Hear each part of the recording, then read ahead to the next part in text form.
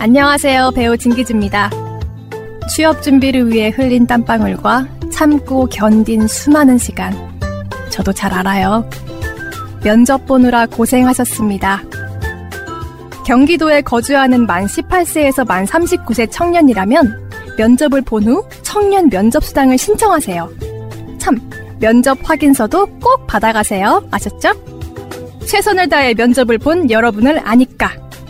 면접 문화를 새롭게, 청년에게 이롭게. 경기도 청년 면접수당.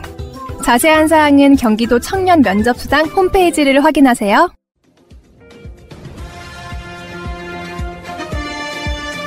꼭 알아야 할 어제의 뉴스. 민주당 이재명 대선 경선 후보가 전북 경선에서 54.55%의 득표율로 1위를 차지하며 호남에서도 승리를 거머쥐었습니다. 누적 득표율도 과반을 유지하면서 또 한 번 결선 없는 본선행 티켓에 가까워졌는데요. 민주당 순회 경선 전북 지역의 승자는 이재명 후보였습니다. 이재명 후보는 전북에서 54.55%의 압도적인 과반 득표율을 차지하면서 또다시 승점을 올렸습니다. 반면 이낙연 후보는 38.48%의 득표율로 2위에 자리했습니다. 전날 광주 전남 지역에서 이재명 후보는 이낙연 후보에 0.17%포인트 차이로 근소하게 밀렸었지만 결국 전북에서 큰 차이로 이기면서 전체 호남 성투표에서 1위를 차지했습니다. 이재명 후보의 누적 득표율은 53.01%로 과반을 유지했고 이낙연 후보는 34.48%를 기록하고 있습니다. 이에 따라 이재명 후보는 대세론 굳히기에 들어가 본선 직행에 청신호가 켜질 것으로 예상됩니다. 이재명 후보는 오늘 결과 발표에 앞서 정견 연설에서 대장동 의혹과 관련해 국민의힘을 향한 경고 발언을 남겼습니다. 이 후보는 도적대 선동에 넘어갈 만큼 세상 그리 어리석지 않다면서 정신 차리고 재발등 그만 찍으라고 경고했습니다. 아울러 보수 언론과 국민의힘 사회주의자식의 공격 우려로 망설이던 개발이 국민환수제를 도입하겠다고 선언했습니다. 대장동 개발을 둘러싼 공정만 봐도 알 수 있습니다. 힘없는 성남시장이 공공개발 못하게 막는 집권 여당 국민의힘을 뚫고 민간업체와 국민의힘이 결탁해서 독식할 뻔한 개발 이익 중에서 절반이 넘는 5,500억 원 환수했습니다. 이게 잘하지 않았습니까? 국내에는 물론이고 외국 지방정부까지 수십 곳이 벤치마킹해서 실제로 똑같이 집행하고 있습니다. 도적대가 경비에게 도적 왜 못 막아서? 왜 그것밖에 못 막아서? 이렇게 얘기합니다. 적반하장도 이런 적반하장이 없습니다. 여러분, 대장동 사건은 이 부패 세력 국민의힘이 투기 세력에게 뇌물받고 LH 공공개발 포기시켰습니다. 성남시의회 동원해서 지방채 발행 못하게 했고 그래서 성남시 공공개발 못하게 좌절시켰습니다. 민간합작에 필요한 도시공사 설립을 방해했고 그리고 민간 합작까지 무산시키려고 적자나니까 하지 말라고 압력가했습니다. 국민의힘 덕에 기회 얻은 민간 업체에서 뇌물 받아가지고 챙긴 게 바로 국민의힘이다. 이게 팩트입니다. 민간 개발을 막으면서 공공 개발을 추진했고 지속적인 문제 제기로 건설을 관련 업자 다 형사처벌시켰고 컨소시엄 경쟁 입찰시켜서 예상 이익의 70% 4,500억 환수하고 나중에 920억 추가 부담시킨 이재명이 그 민간 사업자들과 결탁했다는 의심이 가당키란 것입니까? 저를 양아치 깡패 공산당이라 비난하던 그들과 제가 원수 안 된 것만도 다행입니다. 허구한 날 수사, 감사, 조사, 압수수색하면서 탈탈 털어내던 국힘 정권 인사들이 그 민간업체에 곽상도, 원효철 줄줄이 있는데 제게 눈꼽만한 허물이라도 있었으면 가만두었겠습니까, 여러분? 이낙연 후보는 연설에서 김대중, 노무현, 문재인 대통령이 이길 수 있었던 건 야당의 칼 같은 검증을 이겨낸 흠없는 후보였다는 점을 강조했지만 결국 전북에서 연승을 잡아내는데 실패했습니다. 추미애 후보는 누적 득표율 10.60%로 3위를 유지했고요. 박용진은 1.23%로 4위를 유지했고 김두관 후보는 0.68%로 5위를 기록했지만 김두관 후보는 오늘 결과 발표 직후 경선 후보직 사퇴를 선언했습니다. 김두관 후보는 이재명 후보가 현실적으로 야권의 도전을 이겨낼 유일한 후보라며 이재명 후보 지지를 선언했습니다. 민주당 순회 경선 다음 목적지는 10월 1일 열리는 제주입니다. 이후 부산, 울산, 경남을 거쳐 10월 3일 열리는 인천 2차 슈퍼위크를 주목해볼 필요가 있습니다.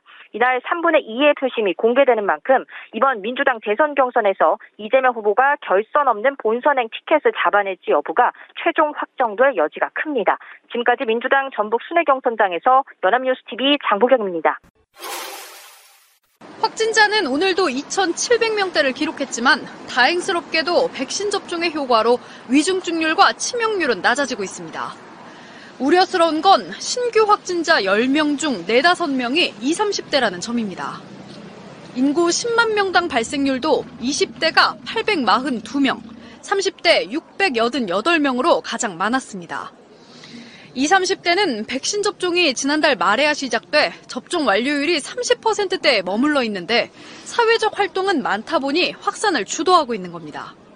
최근 2주간 신규 확진자의 85.5%가 미접종자이거나 예방접종이 완료되지 못한 분들이라고 합니다. 확산을 최소화하려면 접종률을 높이는 게 관건입니다. 특히 유행 중인 델타 변이를 예방하려면 접종 완료율을 신속히 높이는 게 필수적입니다. 이를 위해 정부는 다음 달부터 화이자와 모더나 같은 mRNA 백신의 접종 간격을 단축하기로 했습니다. 백신 수급 문제로 인해 화이자와 모더나 백신의 1, 2차 접종 간격이 모두 6주로 조정됐었는데 백신이 충분해진 만큼 당초대로 화이자는 3주, 모더나는 4주로 다시 바뀔 것으로 예상됩니다. 접종 대상도 18살 미만 청소년과 임신부까지 확대하고 60살 이상 고령층과 의료진 등 고위험군에게는 추가 접종, 이른바 부스터샷도 시작하기로 했습니다. 구체적인 4분기 백신 접종 계획은 월요일인 내일 발표될 예정입니다. MBC 뉴스 양소연입니다.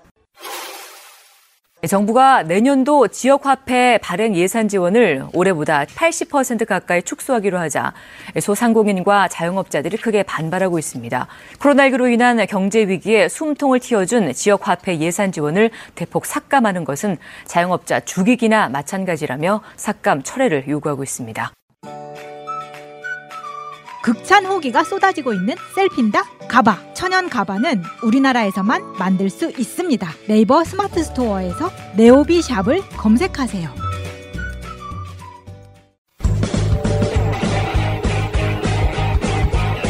제도로서의 민주주의가 흔들리고 구타는 일은 이제 없습니다. 민주주의가 밥이고 밥이 민주주의가 되어야 합니다.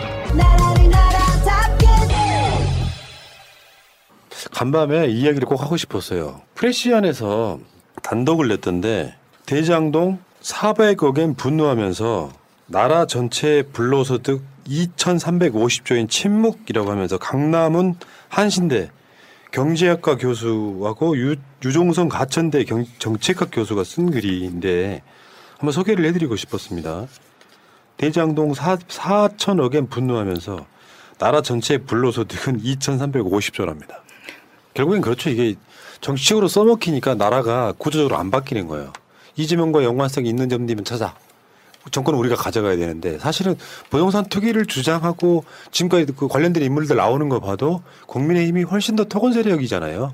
그런 점에서는 저 잠깐만 그 보도에서 나왔던 표 하나만 보여드릴게요. 민간 보유 토지 가치 그래갖고요. 이 표를 쭉 보시면은 아까 그 말씀드린 거랑 같은 맥락이에요. 2015년부터 2020년 사이에 민간 보유 토지 가치 증가액인데 민간 보유 토지 가치가 2015년에는 5,015조에서 2020년에 7,364조가 됩니다. 5년 사이에 2,350조가 상승한 거야. 제가 좀 전에 그 헤드라인으로 말씀드렸던 게 총액이 아니고 5년 동안 올라간 돈이에요. 2,350조의 불로소득이 생긴 거야. 이런 거 분노해야 되는 거죠. 그러니까 제가 대장동 사건을 보면서 그런 거였어요. 이게 지금 사실 아는 사람들은 다 아는 거였고 왜 지금 와서 갑자기 분노하는 것 같지? 이런 일이 한두 번 있었을 게 아니었을 텐데 지금 그런 식으로 돈 벌었던 사람들이 얼마나 많으며 아름아름으로 거기 그 프로젝트에 끼어든 사람들, 특히 곽상도 아들 같은 경우에 그렇게 끼어든 사람들은 일반 국민들은 범접할 수 없는 정보의 장이 거기에 있었던 거예요. 그것에 대해서 분노를 해야지 이게 어떤 개인 특정한 뭐 후보에 대한 분노로 가면 안 된다고 생각합니다. 그렇기 때문에 지금 2,350조 원에 대한 이런 것에 대해 불로소득은 이게 지금 추미애 장관이나 우리 이재명 지사가 이야기하는 뭐 지대 개혁이라던가 이런 쪽하고 연결을 해봤을 때 충분히 세제를 마련할 수 있는 재원이 여기에 있다는 겁니다. 그렇다면 지금 맨날 기본소득 같은 거 이야기할 때 그럼 재원은 어떻게 마련할 건데 이런 것을 해소할 수 있는 마련할 수 있는 토대가 된다는 거예요. 예. 아니, 이런 보도를 언론이 해야 된다고 생각해. 프레시안처럼. 그렇죠. 이게 언론의 역할이죠. 말 그대로 사람들을 레밍처럼 모아가지고 너네들끼리 편먹고 싸워라 해서 확증 편향 강화하고 사후 확증 편향 강화하라고 이재명에 대한 의혹만 막 던지는 게 아니고 진짜로 현재 어떤 사건이 발생했을 때 그 사건을 토대로 해서 우리 국가가 앞으로 어떤 방향으로 가야 될지를 알려주라고 언론이 있고 알려주라고 엘리트가 있는 거거든요, 사실은. 그러니까 의식주 그리고 땅이라는 게 자원은 한정된 자원이고 우리가 어떻게 할 수 있는 자원이 아니잖아요. 그거는 그 자원 안에서 5천만의 국민들이 어떻게 가장 효율적으로 나눌 수 있는가, 어떻게 했을 때 이게 5천만의 국민들한테 이익이 극대화되는가를 논하는 거지.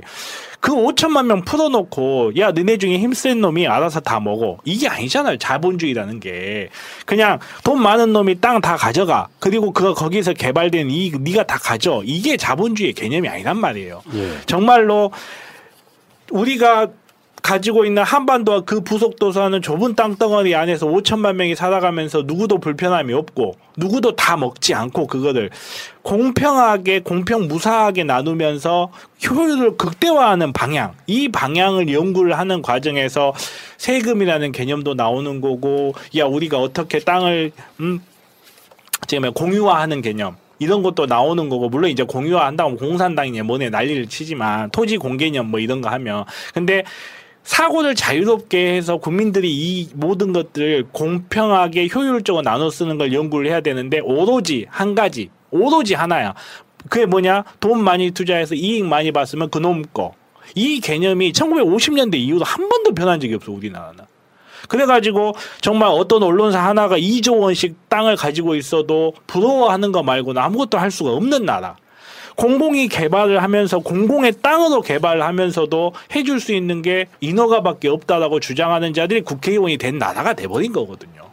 이거를 어떻게 정말 분배를 하고 어떻게 국민들 5천만 명의 국민들이 가장 공평하게 나눠 쓸 수 있는가, 이 부분에 대해서 사실은 이재명 도지사님께서 시원하게 한마디 하셨죠, 이번에.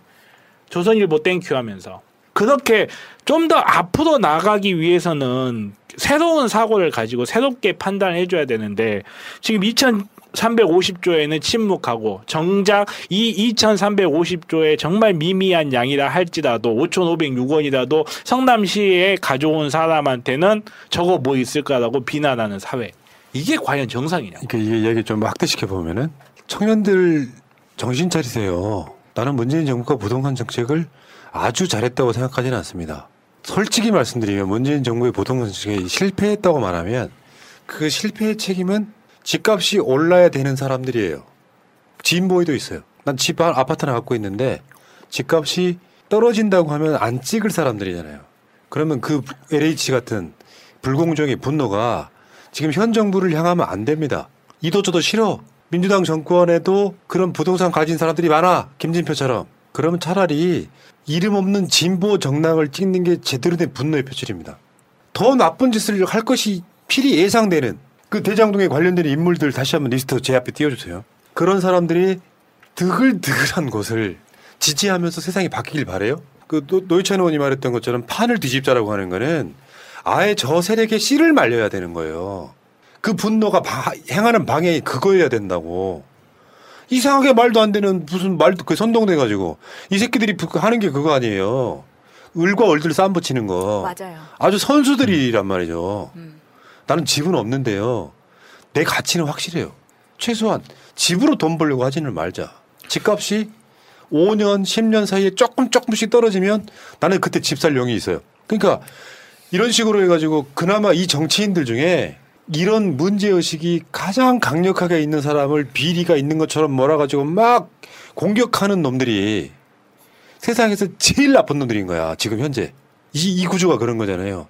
지들은 이익 취할 걸 다 취했어.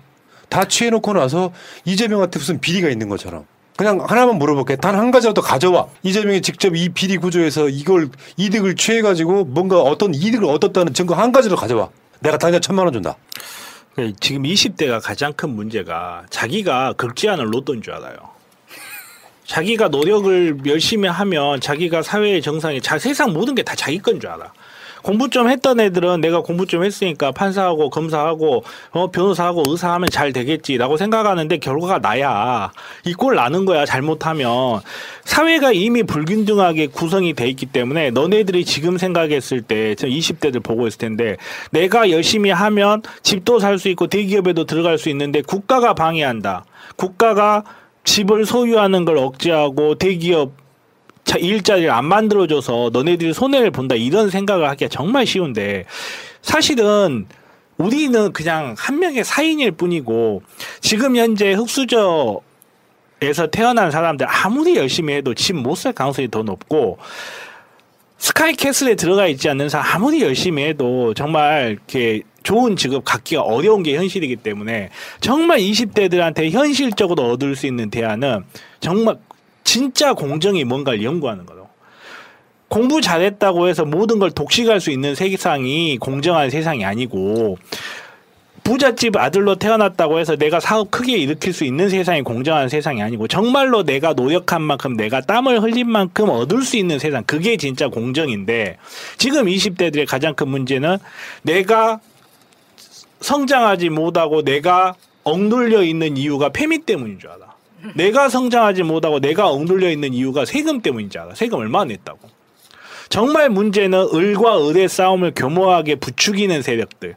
너네들을 그냥 바닥으로 깔아 눌려놓고 보이지 않는 그 세력들인데 이거를 못 보고 일베 같은 데 모여가지고 뭐 페미 때문이니 문재인 때문이니 북한 때문이니 중국 때문이니 외노자 때문이니 이러고 있다고. 그 시야를 고정해 놓는 세력이 진짜 적인데. 그 보궐선거 때문에 서울시장이 바뀌었죠. 박형준은 부산시장도 바뀌었죠. 근데 아까도 제가 그 말씀 드렸죠. 코로나 이야기할 때 확진자 이야기할 때 각종 규제 풀어서 지금 재개발 시동 걸었어요. 민간 개발입니다. 민간 개발이에요. 젊은 층의 분노가 민주당 버리고 LH 때문에 시장을 바꿔주면 최소한 오세훈 같은 사람들이 청년들이나 이런 사람들 개돼지로 보지 않으면 그 짓거리 안 한다고 생각해요. 이재명은 민간 개발을 원로 할 수 있었던 거를 돌려가지고 결국은 그 이득 중에 5,500억을 가져왔는데 그건 욕하면서 지금 서울에는요. 민간 개발해가지고 하는 거 다 노다지예요. 어떻게든 노다지고. 뭐 지금 공급의 문제가 아니에요. 공급이 뭐 더 많아진다고 집값 떨어지거나 그러지 않습니다. 그 짓을 국민을 개돼지로 보지 않는 한 저는 계속 하고 있는데 그것에 분노해야 되는 거고요. 민주당에도 당연히 있죠. 집 있는 사람, 땅 있는 사람, 농지 있는 사람. 근데 이번에 봤잖아. 국민 건지기가 한 거 보면 민주당에 땅 있는 사람들 묘하고 실제로 농사 짓고 해발 규모가 손바닥만 해 대부분 다 엄청 큰 사람들 없었어요. 국민의힘 보세요. 윤희숙. 이상하게 딸이 근무하는 세종시에 거기에 뭘 들어설 걸 어떻게 아시고 딸하고는 전혀 상의도 없이 노인네가 3,000평이나 되는 땅을 농사 짓겠다고 사십니다. 실제로 거기에 또 까먹었다. 오래돼가지고. 엄청 올랐죠. 그런 짓을 해오던 사람들의 주류는 저쪽에 있다는 거야. 나도 민주당에서 그런 수박 같은 사람들 싫어해. 자기가 취할 건 다 취하고 진짜 부자인데 그러다 보니까 그런 사람들이 부동산 정책 세지는 거 반대해. 나 그런 사람 다 척간에 된다고 생각하지만 현실이 좀 어렵다면 실제로 이런 거 대장동에 분노할 그 마인드를 갖고 여야 다 욕해도 좋은데 민주당만 때리지 마. 그건 무식한 소리 하는 거야. 진짜 미치고 환장하겠는 게 지금 대한민국보다 더 넓은 개발 호재 지역이 우리 바로 머리 위에 있는데 거기랑 또 사이가 좋아지는 건 목숨 걸고 반대예요. 맞아. 지금 대한민국 그린벨트 수준의 발전을 갖고 있는 땅이 대한민국보다 1.3배가 더 넓은 것이 우리 바로 머리 위에 있어. 그런데 여기랑 관계를 개선해서 종전선언 하자고 했더니 어린 놈 새끼가 미국 가가지고 한다는 말이 종전선언 시기상조 이러고 있어. 보고서 환장하겠어 정말. 예. 자, 그 과정에서 지금 이재명 지사가 최백은 교수를 영입하네요. 열린캠프 정책 조정단장으로 합류하셨다고. 근데 또 언론이 최백은 까기 나서 갖고 심각하대. 최백은 옛날에 무슨 말을 했었네. 지금 제가 알고 있기에 이쪽에 있는 경제학자 중에 실제로 경제학자 중에 그 얘기부터 먼저 할게요. 언론상의 부동산 전문가한테 물었습니다. 집이 값이 오를까요 내릴까요? 거기 나오는 사람들 다 부동산 관계자들이에요. 그리고 한 발 더 나아가면 대한민국 경제학자 중에 진보적 학자 10%도 안 됩니다. 경제학자라는 게 뭔데 내가 그 옛날에 분석해드린 적 있죠. 경제 전문가 경제학자 이게 대부분 데이터 보는 직업이에요. 나아가는 방향대로 거기 맞춰가서 그걸 분석하는 직업이지 가치를 창출해내는 사람들이 아니야. 그러니까 경제학자들 중에 보수적인 학자들이 90% 이상이에요. 그러니까 그런 말이 있거든요. 경제학 논문 지원금 100%는 대기업에서 온다고. 근데 그 진보학자들 중에 가장 지금까지 선두에 있는 사람 중에 한 분. 아까 지금 그 프레시안의 기구환, 유종송 교수, 강남훈 교수 이런 분들도 사실 이재명 캠프에 있습니다. 그러니까 이런 거죠. 그런 그 캠프의 미랄 같은 하나하나가 모여서 이재명 캠프에 이재명 정부의 색깔을 결정할 거라고 보는데. 맞습니다. 실제로 우리가 말하는 수박. 그분들은요. 세금 더 거둘 생각이 없어요. 부자들이 부자인 상태로 지금 딱 거치는 세금만큼만 걷어서 국채 발행하지 말고 재난지원금 같은 것도 주긴 주되 못 사는 사람들한테 두텁게 주려고 해. 생각이 나아질까요? 안 나아진다니까. 어떤 사람은 한 달에 200만 원 받는다고 부자가 되겠습니까? 가난한 사람이? 이런 불로소득으로 아파트 한 채 갖고 있으면은 1년에 1억 오르시면 한 달에 1,000만 원 가까이를 버는 거예요.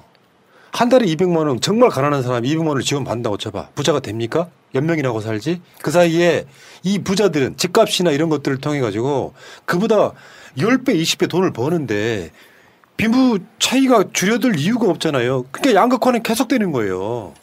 그리고 사실 그나마 이제 뭐 소위 말하는 뭐 전문직에 있는 사람들은 이렇게 대출 이빨 땡겨가지고 집 사고 그 집을 통해서 그 집값 상승으로 돈을 버는 걸 또 사실이야.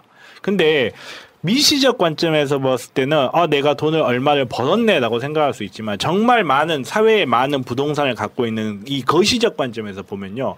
그 바보들이 모여가지고 부동산 재벌들에게 어마어마한 폭리를 또 주고 있는 거예요. 사실 내가 이게 뭐 대출을 제한한다, 주택값 거래 제한한다 막 했을 때 일반 서민들이 가장 불만을 갖는 게 그거예요. 사실은 이 사람들의 관심 그거야. 내가 집을 산 다음에 집값이 올라서 내가 부자가 돼야 되는데 오로지 이 관점이에요. 대출을 억제해서 20대 30대가 집을 못 산다 이 말에는 집을 살 수 있다가 아니고 그 집을 삼으로써 집값이 올라가서 폭리를 취할 수 있는 기회를 놓친다라는 의미가 강해요. 근데 실제 집 가격이 올라가서 20대 30대가 돈을 번 거 이상으로 많은 돈이 부동산 재벌들한테 흘러들어가거든요. 집을 사서 내가 돈을 번다라고 생각할 수 있지만 그건 대부분 착시예요. 집을 못 가진 사람은 집을 못 가진 사람의 고열이 착집이 되고 집을 가진 사람의 고열이 또 착집이 돼서 2조 5천억을 가지고 있는 어떤 언론사를 배불리는 데 쓰이고 있거든요. 이 전체적인 구조를 보지 못하는 사람들이 미안하게도 대부분이에요. 그런 환경을 개선하기 위해서 최백은 교수님 같은 분이 있는 거고 기본소득 같은 걸 논하는 건데 정말 안타깝게도 많은 사람들이 당장 내가 부동산 청약해서 청약이 뭔지 모르는 분도 있지. 아무튼 청약을 해서 집을 사서 돈을 벌면 이게 국가가 해야 될 일이라고 착각을 하시는 분들이 너무너무 많아요. 이게 정말 안타까워요. 오케이. 그러니까 이재명 지지율이 탄탄한 이유 중에 또 하나이기도 합니다. 솔직히 말씀드리면 추미애나 이재명 후보를 제외하고 나면 나머지 주자들은 다 공약 자체가 보수적이에요. 크게 달라질 게 없는 거야. 이름만 갖다 그렇게 붙이는 경우가 많아요. 그러니까 기득권이 싫어할 수밖에 없죠. 이 두 후보를. 그런 면에서 지금 한번 이 아젠다를 다뤄봤고요. 세상 어느 날 갑자기 바뀌지 않아라고 말하는 것도 패배주의예요. 뭐 이재명이 된다고 얼마나 바뀌겠어? 근데 이번엔 아닌 것 같거든요. 어떤 대통령인데 세상 많이 바뀌겠어? 솔직히 말씀드리면 문재인 정부의 절대 지지자로서 문 대통령이 되고 나서 세상 많이 바뀌었습니다. 어마어마하게 바뀌었죠. 문재인 케어를 한번 보세요. 방해역 한번 보세요. 전 세계 1등 국가가 됐잖아요. 이걸 왜 안 바뀌었다고 이야기해? 근데 외피는 엄청 많이 좋아진 거지. 소위 말하면 선진국이 된 거지. 근데 우리 삶이 이제 좋아져야 되잖아. 그럼 그 단계라는 게 있는 거고요. 선진국 만들어 놔서 국가가 전체가 벌어들이는 돈은 꽤 많아. 국가 안에는 돈이 엄청나게 많아. 그런데 서민들은 똑같이 못 살아요. 그러면 사회적 문제가 생깁니다. 여기에 대한 가장 고민의 핵심적 인식하고 있는 후보라고 저는 생각을 하거든요. 그래서 확 바뀌긴 힘들어도 바뀌고 있다는 느낌을 갖고 있어요. 지금도 바뀌고 있지만 이재명은 조금 더 빨리 바꿔주겠네라는 생각을 갖고 있는 거죠. 사실 우리의 삶도 많이 바뀌었어요. 국가만 선진국이 된 게 아니고 제가 얼마 전에 크게 하나 깨달은 적이 있는데 그게 뭐냐면 어느 순간부터 내가 외제를 살 때는 싸게 살려고 사고 있더라고. 그게 우리의 삶이 바뀌는 거거든요. 그만큼. 네, 알겠습니다. 박지희 씨, 코업이 블랙마카로 업그레이드 했다는데? 맞아요. 가격은 그대로인데 더 귀한 블랙마카로 업그레이드 했대요. 역시 코업이야. 지금보다 더 활기찬 아침을 느낄 수 있겠네. 하루도 빠뜨리면 안 되겠어. 매일 잊지 않고 챙겨 먹기 위해 편리한 정기 배송을 이용해보세요. 2+2 혜택도 있어요. 코업 블랙마카로 파워. 블랙마카와 멀티비타민을 한 번에. 거기에 아연, 비오틴, 아르기닌까지. 정기배송 2+2 이벤트는 계속됩니다. 검색창에 코어업 검색하세요. 제일 재밌는 게 남아있네요. 윤석열 부인이 누구예요, 이름이? 그걸 우리가 모를 거라고 생각하는 건이십니까? 반말은 할 수 없고. 다시 한번 인식을 시켜드릴게요. 네. 윤석열의 부인은 김건희고 옛날 이름은 김명신이고. 명심해야죠. 네. 명신해야죠. 그리고 일부에서 그녀를 줄리라고 하는데 제가 크게 꾸짖었죠. 아닐 것이다. 자, 그렇다 치고 그 이야기를 한번 해보겠습니다. 사진부터 한번 보고 시작할게요. 첫 번째, 다 아시겠지만 김건희와 새날에 나오는 야수님의 관계를 밝혀라. 야수파 걸작선. 나가서 사고 치지 말라니까. 여러분 자세히 보세요. 이 야수파 걸작선 밑에 보면 깨알같이 무슨 기업들 로고가 엄청 보이죠. 이게 다 협찬이죠. 대기업들도 많고요. 알려진 데 되게 많아요. GS 칼텍스 이런 거. 눈에 띄는 거 한번 찾아보세요. 도이치모터스. LG 올레드 TV. 토토. 신라스테이. 많이 있죠. 네, 컴투스. 네. 근데 이 포스터 이전의 포스터와 비교를 한번 해볼게요. 2019년 5월 17일에서 6월 12일 사이에 야수파 걸작선의 밑에 보시면은 이거 숨은 그림 찾기 아니에요. 금방 찾을 수 있죠 지금. 밑에 협찬이 한 줄이죠 한 줄. 그런데 윤석열이 검찰총장이 되고 나서는 어땠을까요? 거의 뭐 서너 배를 늘었네요. 세 줄. 세 줄로 네 줄까지 늘어난 거예요. 네 줄. 그래서 근데 여기에 나오는 게 16개에서 17개일 것이다라고 이야기를 했었는데 더 나온 거예요. 검찰 수사에서 더 나왔어 이번에. 협찬사가 여기 안 써놓은 곳까지 포함해가지고 28곳이었다는 거야. 10곳이 더 밖으로 표현하지 않고. 이거 중요해.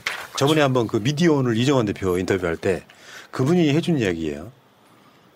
조선일보에 기업들이 3천만 원을 줍니다. 그리고 우리 광고 안 내도 돼요. 그냥 쓰세요 한다는 거예요. 그 구조예요. 그 구조. 검찰총장의 부인이 야수파 걸작선 하는데 여기다 이름 걸지 않고 후원한 것이 무려 10군데가 더 있었다는 거야. 그거야말로 앞에서 이름을 내걸지 않고 뒤로 그야말로 이건 뒷광고로도 할 수 없고 그냥 뇌물이죠, 뇌물. 뒷뇌물. 네. 코바나 컨텐츠 자본금 얼마 된대요? 굉장히 궁금해지는데? 아무도 안 알려주죠. 코바나 컨텐츠 자본금은 얼마를 자본금으로 설립을 해서 얼마를 슈킹하셨을지 되게 궁금한데 설마 슈킹하셨겠어요. 제가 입이 걸어서 그런 말을 하는 거고 28군데를 이렇게 검찰총장이잖아요. 어찌 됐건 간에 검찰총장인데 28군데에서 이렇게 후원금을 받았고 그리고 드러나지 않는 공식적으로 드러나지 않고 이렇게 뭐 언론사 등을 통해서 들어간 돈이 있다. 이거면 그 말 그대로 제3자 뇌물죄가 성립이 충분히 될 수 있는 사안이죠. 자, 김우겸 의원의 페이스북 중에 일부를 한번 볼게요. 읽어주세요. 빨간색으로 되어 있는 것만. 당시 협찬사는 16개가 아니라 모두 28곳에 달했습니다. 전시회 포스터나 홍보물에 명기되지 않는 협찬사들도 있었습니다. 무엇보다 도이치모터스 주가 조작 사건과 관련하여 당시 협찬사 중 도이치모터스와 사업적, 사적 관계로 얽혀있는 회사들이 무려 6곳에 달했습니다. 도이치모터스와 직간접적으로 사업을 같이 하거나 권오수 회장과 대학원 선후배 사이인 경우 등이었습니다. 뿐만 아니라 코바나 컨텐츠는 주최 측인 연합뉴스와 전시 계약을 맺으며 협찬사를 각자 유치하여 수익도 각자 가져가도록 했습니다. 주최 쪽이 주관사의 실무를 맡기고 기획비를 지불하는 구조가 일반적이라고 한다면 매우 특이한 구조입니다. 연합뉴스 쪽에 후원한 12곳의 협찬사를 제외하고 별도로 16곳의 협찬사가 코바나 컨텐츠에만 후원을 했습니다. 도이치모터스와 관련된 6개 업체뿐 아니라 그 외에 10개 업체에 대해서도 윤석열 총장과의 연관성 또한 면밀한 조사가 필요합니다. 코바나 컨텐츠의 협찬 의혹과 관련한 수사와 도이치모터스 주가 조작 사건은 서울중앙지검 형사 13부와 반부패 강력수사 2부에서 진행하고 있습니다. 김건희 씨를 포함한 관련자 소환과 더불어 코바나 컨텐츠 등 전시와 관련해 연관 가능성이 있는 모든 곳에 대한 보다 철저한 수사가 필요합니다. 놀랍지 않습니까? 그러니까 딴 주머니를 찾다는 거잖아요. 그렇죠. 이거 보니까 진짜 김건희가 재산 형성 과정을 들여다볼 수밖에 없는 이유고 이게 지금 코바나 컨텐츠 건이 뇌물로 보는 이유도 그런 거랑 연관이 있어요. 도이치모터스 관련사가 6개나 협찬을 했다는 거잖아. 근데 도이치모터스 김건희의 주가 조작 사건은 수사를 받았어요, 안 받았어요? 안 받았잖아요. 현재 진행. 이제 수사를 하고 있는 중이잖아요. 그 전에 주가 조작 사건은 꽤 오래전 일이고 김건희의 재산이 12억인가 불어나는 그 시점이 주가 조작 사건이 끝나는 시점이고 시효가 내년까지입니다. 그러면은 도이치모터스가 최근에 윤석열이 검찰총장하고 나서 김건희가 하는 모든 그 전시회 같은데 도이치모터스가 사실은 계속 협찬을 하고 있잖아. 공범 관계이거나 윤석열한테 잘 봐달라고 하는 관계일 거 아니에요. 이게 주가 조작 사건하고 아주 밀접한 연관이 있다는 것이고 그 외에 딴 주머니 연합뉴스하고도 다르게 10개 이상의 협찬사들 뒤고 포스터에도 안 나오는 수사를 해봤더니 한 10군데가 따로 우리 이름 까지 말아주세요라고 따로 사실은 뇌물을 준 거죠. 네. 이게 회계가 제대로 안 됐거나 세금을 안 냈다라고 하면 이거는 수사 중에 내가 봤을 때 이거예요.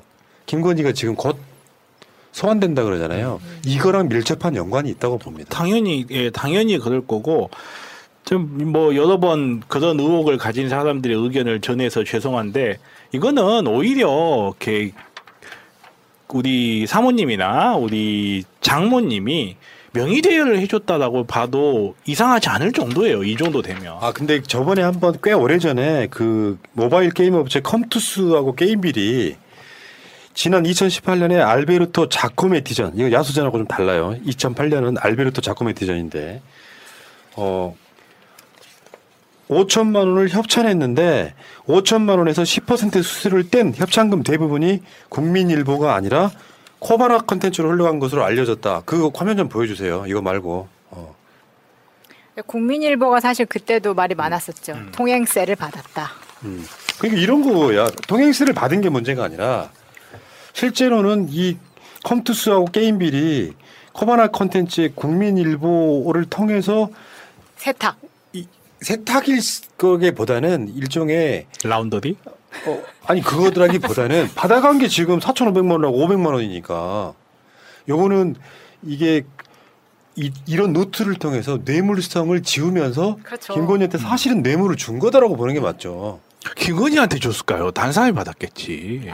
그쵸. 2천만 원밖에 없다고 하시는 분. 아유 저는 누군지 모르겠는데 다른 사람이 받았을 거예요. 김건희한테 주진 않았어요. 그래서 내가 주장하는 게 그거예요. 주가 조작 사건도 검찰이 수사를 안 했던 이유랑 연관이 있게 김건희가 갖고 있는 재산의 3분의 2는 윤석열 거예요.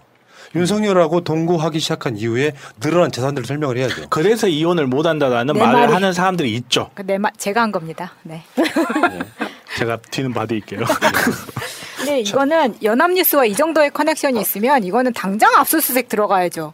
왜 아직까지 압수수색을 안 하고 있습니까? 연합뉴스가 뒤에서 지금 챙겨준 대기업들은 이거는 100% 지금 형사사건에도 연루되어 있을 만한 재판을 받고 있을 만한 회사들이 다 있는 거예요. 근데 본인들은 배너도 걸지 않고 협찬 이름도 안 올리고 뒤로만 들어갔다는 것이 지금 유수의 대기업들이 여기 다 있다는 거 아닙니까? 압색을 안 한다는 건 두 가지가 있어요.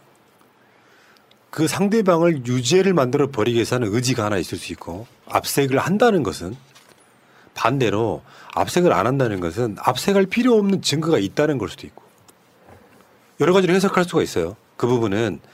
그리고 검찰이 하는 압색 대부분은 쇼입니다.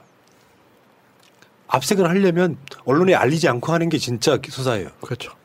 언론에 알리고 하는 수사는 다 쇼예요. 윤석열이 열심히 했잖아요. 그거. 그리고 압수수색해서 나올 때는 박스에다가 신문지 넣어서 나오고 그런 경우가 허다해요. 이명박에 대한 압수수색을 했다. 검찰이 이명박 편이다. 하는 척만 해. 언론한테 우리 하고 있다. 막 그 해봤더니 아무것도 안 나왔다. 맞아요. 빈 박스에 그 햇빛 빛이 비쳤는데 밑으로 추가가 되는 그런 사진도 많이 나오고 그랬었죠. 김건희 이야기 나왔으니까 하는 이야기인데 김건희 학위의 적정성을 판단해라. 국민대 교육부가 지금 국민들한테 이제 공문을 보낸 거예요. 왜 니들 뭐 공소시효고 어쩌고 뭐 학위 검증 기관이고를 떠나서 왜 안 하냐. 이것은 어떻게 보면 교육부 훈령에 어긋난다. 해라 이런 거거든요. 근데 지금 김건희 논문 조사 불가하다고 지금 국민대에서 교수들 난리 났습니다. 그 국민대 대학원 뭐 원장 하셨던 분은 아예 이력에서 국민대를 지워버렸다잖아. 지금 1인 시위도 하고 있고. 그 문대성 학위 박탈했던 바로 그분이. 지금 교수들이 다 저러고 있어요. 학생과 동문에게 미안합니다면서. 국민대가 지금 그런 상황이고. 근데 문제는 국민대에 교수 회장이 하나 있어요. 여기 화면 보시면 다 알만한 분이세요. 홍성걸이라고. 홍성걸 유명한 꼴통입니다. 예전에 왜 그 무슨 프로 같은데 보면 홍성걸 저 사람 나와가지고 정치 평론도 많이 했다고. 정치 평론도 많이 하고 이 사람이 지금 국민대 교수 회장이에요. 이 사람이 맡고 있다는 거잖아 지금. 그러니까 저는 깜짝 놀랐습니다. 이게 이렇게 정치적으로 막을 일인가? 이 사람이 자유한국당 비대위원이었어요. 이 정도 되면 사실 지도부 당시에는 지도부라고 볼 수 있는 위치에 있었던 사람이 국민대의 지금 교수 회장을 맡으면서. 누구보다도 국민대 위상을 깎아먹고 있다는 거죠. 국민대가 미대로서의 지금 가치는 거의 홍대와 비슷하다고 할 정도로 굉장히 많이 올라가 있고 많은 학생들이 국민대 미대에 들어가기를 원하고 있습니다. 그런데 박사학위에서 이런 식의 논문이 나와서 전 국민이 떠들썩하게 유지라는 표현 때문에 난리가 났는데도 불구하고 이거를 봐준다? 사실 홍대도 마찬가지지만 이 미대에 대한 입시 비리 그리고 대학생 학부의 입학뿐만 아니라 석사, 박사, 논문까지도 지금 다 뒤져봐야 될 상황인 거예요. 이래가지고 미대의 위상을 지킬 수나 있겠습니까? 아니 고등학생 인턴 시간을 뒤지는 애들이 박사학위 논문을 안 뒤진다는 게 말이 됩니까? 그리고 논문에 조사 시효라는 게 나는 상상도 못했어요. 아니 1920년대에 작성된 EPR 논문 아직도 검증해. 이게 공소시효라고 하는 것은요. 공권력의 낭비를 막기 위한 차원의 그렇죠. 거예요. 사건이 해결이 안 되고 있어. 그럼 10년, 20년 지나도록 범인을 못 찾아. 그러니까 시효를 만들어 놓은 거고 다시 이제 인류가 진화를 하면서 대한민국만 해도 살인죄 등의 공소시효 폐지해버렸잖아요. 반인륜적인 범죄는 폐지했던 이유가 그거랑 연관이 있습니다. 근데 대학교에서요. 논문 표절을 검증하고 하는 게 뭐 어마어마한 업무에 영향을 끼칠 만큼의 이야기가 아니잖아요. 범죄를 잡는 경찰서나 검찰의 그 어떤 그 공권력을 낭비를 최소화하기 위해서 만들어 놓은 임의의 것일 뿐이고 학문의 가치는 100년이 지나도 잘못됐으면 잘못됐다라고 검증을 하는 게 맞죠. 그러니까 아니 대학이 할 일이야 사실.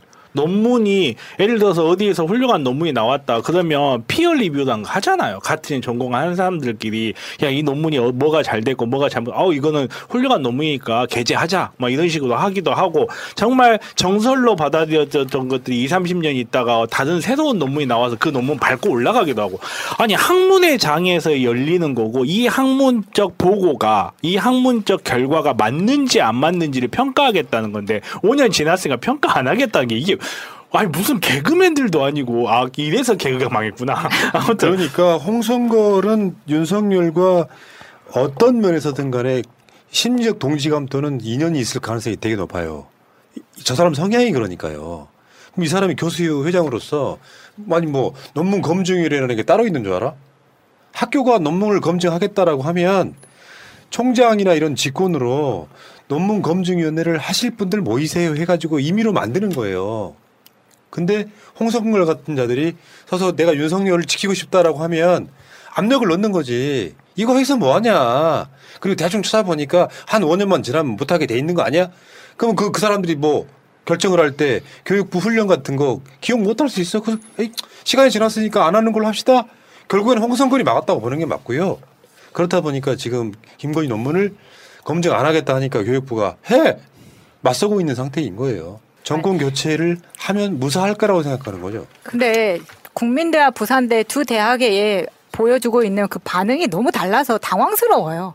한쪽은 교육부가 압박 혹은 1심밖에 안 끝났는데도 자기를 마음대로 먼저 발표하고 그 난리를 치고 또 한 군데서는 절대 안 된다. 이거는 교수 회장이라는 그 개인 하나의 결정으로 인해서 논문을 통과를 하고 안 하고 다시 한번 하고 안 하고까지 전부 다 이거는 이렇게까지 편파적으로 나올 일인가 싶거든요. 맞습니다. 자, 어쨌든 김건희 씨도 참 윤석열 지금쯤은요 그런 생각하지 않을까요? 내가 결혼 잘못했나? 왜냐하면 리스크가 반반이야. 양념반 호라이버도 반도 아니고 윤석열 리스크 반, 김건희 리스크 반.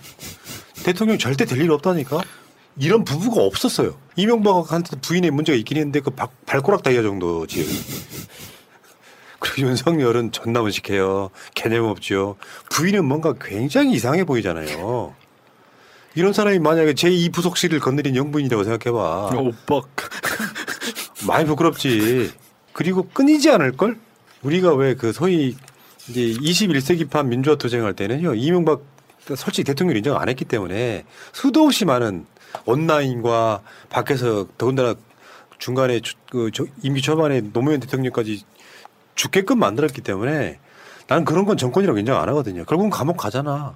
자, 김건희 씨도 참 보면 내가 변호사한테 직접 들은 얘기인데 제가요?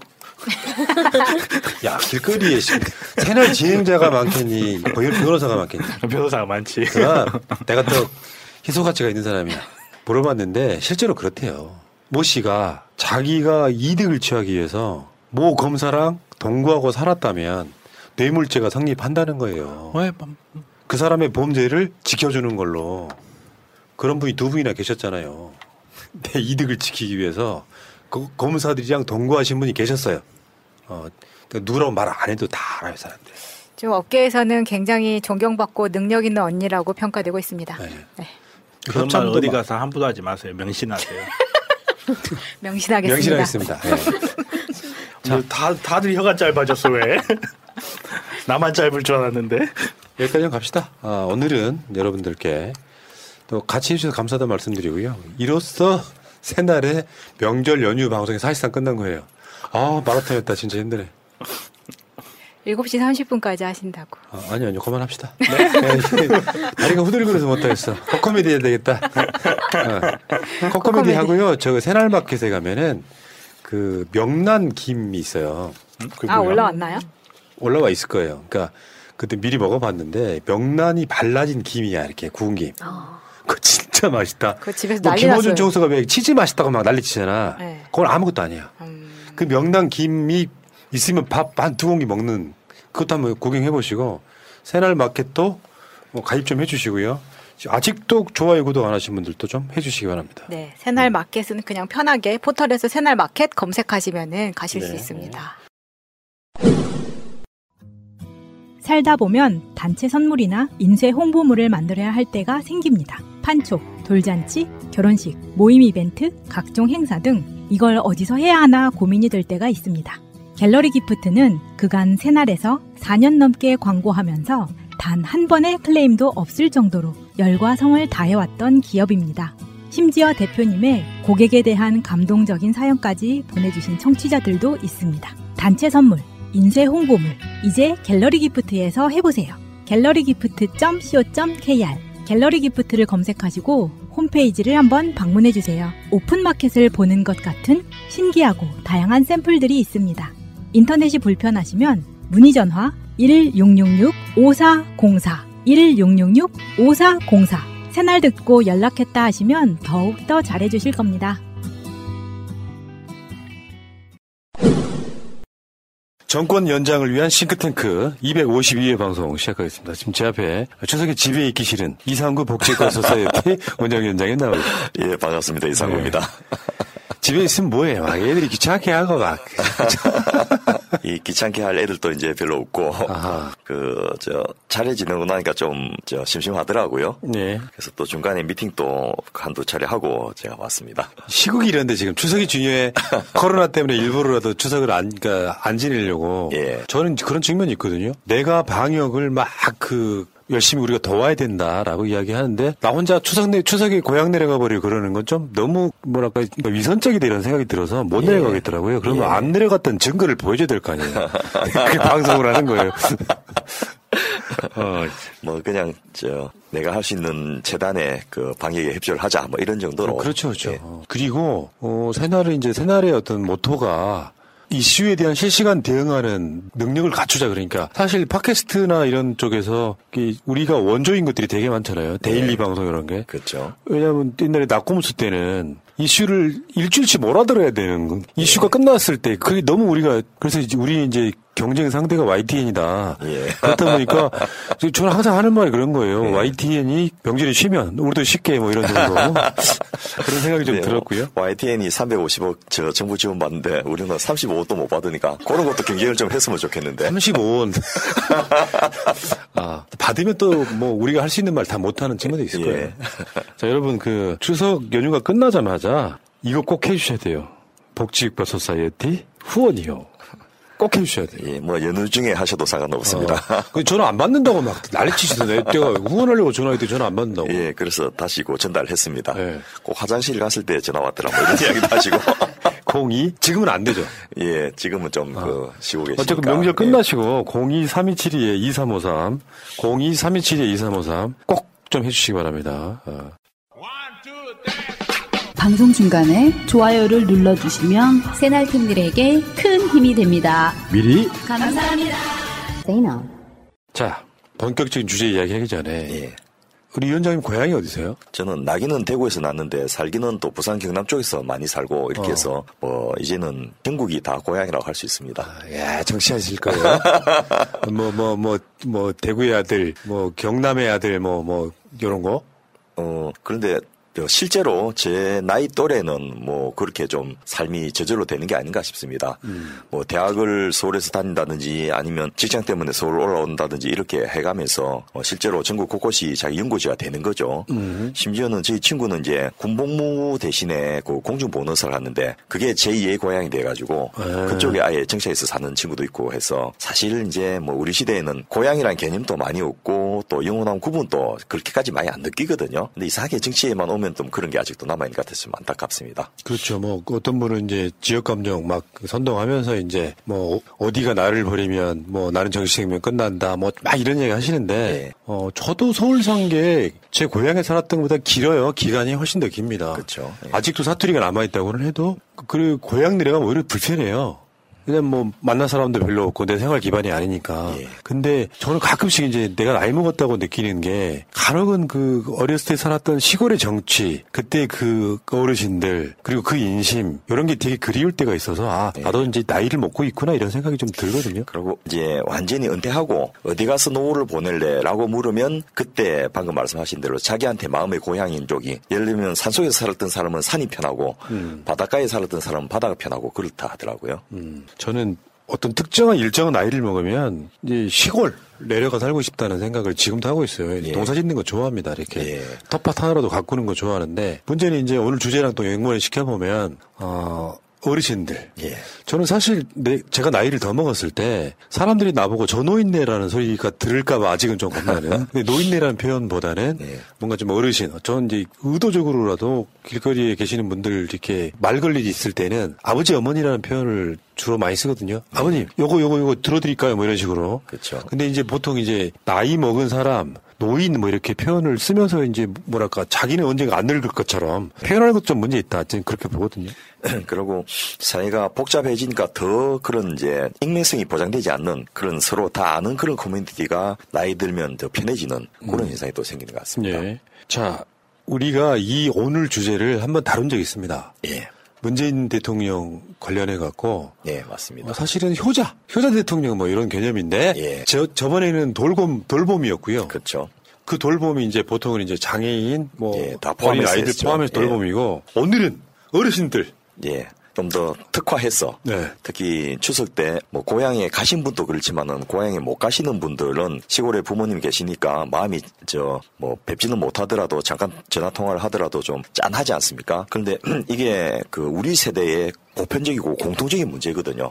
어르신 가까이 오시면 불편한데 멀리 계시면 또 걱정되고 이분들을 어떻게 돌봐야 되나 이게 뭐 부담이기도 하고 사명이기도 하고 또 마음의 짐이기도 하고 근데 이런 부분을 해결해 주는 게 정말 중요하고 시급하거든요. 그래서 문재인 정부 때 상당히 많은 시도도 하고 진전을 했습니다만은 결국 아직은 미흡한 상황이 많은데 차기 정부에서 노인 인구 1,000만을 맞게 됩니다. 전체 인구의 20%를 넘어가게 되는 상황이 오거든요. 이게 한 20-30년 만에 어마어마하게 올라갔더만요. 그렇습니다. 지금 베이비붐 세대들이 노인이 되면서 최소한 60 내지 70만 명이 매년 노인으로 들어가고 계시거든요. 그러다 보니까 이게 아마 가장 심각한 사회 문제가 되고 있어서 오늘 추석을 계기로 노인들, 어르신 돌봄을 한번 좀 생각해 보고자 다시 한번 주제를 잡아봤습니다. 옛날에는 자식들이 부모를 모시는 게 당연하다고 생각을 했어요. 지금은 그런 경우가 오히려 특이한 경우여서 칭찬을 받죠. 저 효심이 대단하시다 이렇게. 그러니까 전반적으로 사회적 분위기가 부모를 안 모시려고 하는 흐름이 분명히 있고요. 사회적으로 그게 당연시되면 그런 문제가 사실 좀 덜 발생하기도 할 텐데 그러면 이제 대한민국이 선진국이 돼서 치매 부모님을 내가 직접 치료해야 되는 거랑 똑같이 어르신들의 문제를 개인의 문제가 아니라 국가 차원에서 어떻게 돌볼 수 있을 것이냐. 그 이야기예요, 지금. 맞습니다. 그리고 지금 뭐 맞벌이 부부가 아니어도 실제 도시 생활을 한 분들이 노인을 모시고 살기가 쉽지가 않은 구조로 돼 있거든요. 그리고 노인들도 사실은 도시에서 적응하고 사는 것이 이 도시가 노인 중심으로 설계돼 있지 않습니다. 그래서 뭐 주거 공간의 문제부터 복지의 문제 또 의료의 문제 굉장히 복합적인 문제인데 이제는 전체 인구의 5분의 1, 20%가 노인인 사회에서 우리가 살게 되기 때문에 이 부분을 본격적으로 고민하고 준비하고 대비해야 되고 특히 중요한 것이 이걸 더 이상 개인 책임으로 방치해서는 안 된다는 겁니다. 국가가 책임지고 사회가 책임지고 우리 모두의 책임이 돼야지 감당할 수 있는 그런 문제가 될 겁니다. 그러니까 출생률은 떨어져서 전 세계 꼴등. 0.9도 그 밑으로 떨어졌더라고요. 0.8 얼마니까 두 사람이 결혼해서 아이를 한 명도 못 낳는 시대. 더더군다나 코로나 때문에 결혼식 자체가 어려워지니까 밀다가 그냥 하지 말자. 근데 다른 나라는 결혼 안 해도 애 낳고 사는데 우리나라는 결혼 안 한 부부가 애 낳는 경우가 그렇게 거의 없거든요. 그러다 보니까 출산율이 뚝뚝뚝 더 떨어지게 되는. 그렇다 보니까 장수시대의 어르신들은 오래 사시고 그러니까 고령 인구가 엄청 많아지고 지금 그때 정년도 지금 뭐 바꾸자라는 지금 그게 있지만 쉽게 손댈 수 있는 것도 아닌 것 같고요. 자, 근데 최근에 이재명 후보가 어르신, 환자, 장애인, 아동, 영유아 등 5대 돌봄 국가 책임제를 시행하겠다 공약을 했어요. 5대 돌봄 국가 책임제. 예. 어떤 내용이었는지 좀 말씀해 주십시오. 제가 그 발표문을 보고 특히 감동받았던 게 대한민국이 명실상부한 선진국이 되기 위해서는 더 이상 돌봄이 가족의 몫으로 남아있어서는 안 된다라는 선언을 했습니다. 예. 그리고 이제부터는 돌봄은 국가의 책임이기 때문에 이 돌봄 중에서 뭐 가장 심각한 게 어르신 돌봄이고 또 환자, 장애인, 아동, 영유아 이렇게 5대 돌봄을 이제 국가가 책임지는 시대를 열겠다라고 선언을 하시는 거고요. 예. 특히나 그 발표를 할 때 인용했던 내용들이 참 구구절절히 가슴에 와닿는 내용들이 많았었는데요. 환자를 위해서 가족 중 한 사람이 병원에서 숙식을 같이 해야 되는, 지금은 이게 당연하게 생각하는데 세계 어디에도 이런 나라는 없거든요.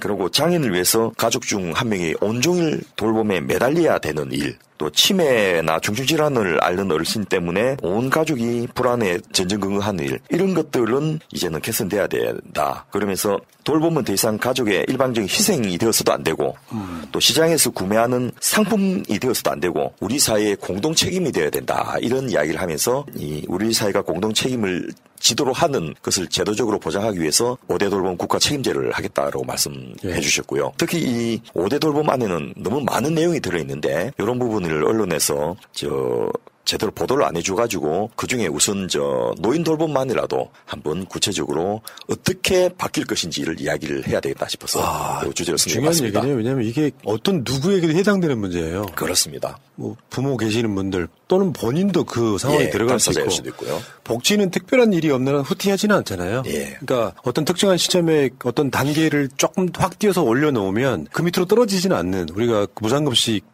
등에서 보다시피 지금 무상급식 안 한다 그러면 그때 무상급식 반대했던 분들까지도 굉장히 화를 낼 것 같은 이런 그렇죠. 거라 복지는 그런 측면이 있는 거예요. 특히나 옛날에는 이제 그 노년 부양비라고 하죠. 생산 연령 인구 100명당 몇 명의 노인을 이제 부양해야 되는가를 나타내는 지표인데 옛날에는 20명의 생산 연령 인구가 1명의 노인을 부양했는데요.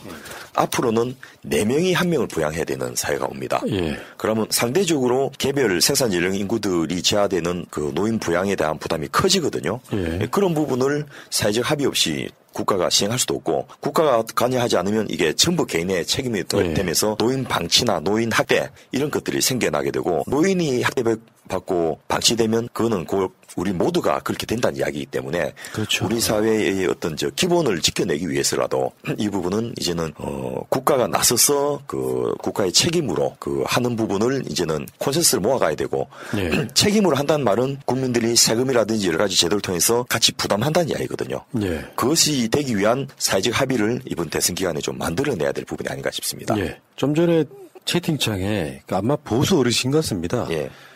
세금 올라가는 소리다 이렇게 얘기하는데 이게 참 답답하다는 느낌보다는요 좀 무지하다 이런 생각을 해봤어요. 왜냐하면은 지금 저분은 세금 낼 게 별로 없으실 분일 거예요. 예. 그러니까 세금이라는 제도를 통해 가지고 부를 재분배해요. 돈 많이 버는 사람 많이 내고 못 버는 사람은 안 내고, 그래서 그 세금이라는 게 공공으로 모아지면 이게 이제 국가 예산이 되는 거잖아요. 예. 그래서 아까 그 보수 어르신이나 보수 쪽 사람인 것 같은데 이분은 부모님이 또는 아이가 국가가 돌봐주게 되면 나는 세금을 사실상 거의 안 내거나 적게 내고 그 서비스를 받게 되는 거고, 사실 정반대로 세금을 많이 내는 부자들은 이런 국가의 역할 속에서 뭔가 보람도 느끼면서 서로가 이렇게 공존하는 시대를 만들 수 있는데, 세금 낼 것 쥐뿔도 없는 사람들이 세금 올라가는 소리다고 이야기하면은 이게 이제 소위 말하면 노예의 삶인 거죠. 너무 말을 세게 했나요? 예. 그리고 또 그런 세상을 한 번도 경험을 해보지 못하셔가지고 뭐 그럴 수도 있겠다는 생각이 드는데, 이제 뭐 그분은 앞으로 혜택 받을 일이 대부분이고 부담을 해야 될 일은 훨씬 적겠지만은 사실은 젊은 연령들의 인구가 부담을 사회적으로 받아들이기 위해서도 이런 공론화 과정과 또 국민적 합의 과정이 있어야 되고, 이번 대선에서 이 노인 돌봄에 대한 대통령의 공약과 아젠다를 가지고 그 여야가 같이 토론하고 그 속에서 어떤 국가적인 공감대를 찾아가는 것이 또 대선이 해내야 될 어떤 역할이 아닌가 싶고요.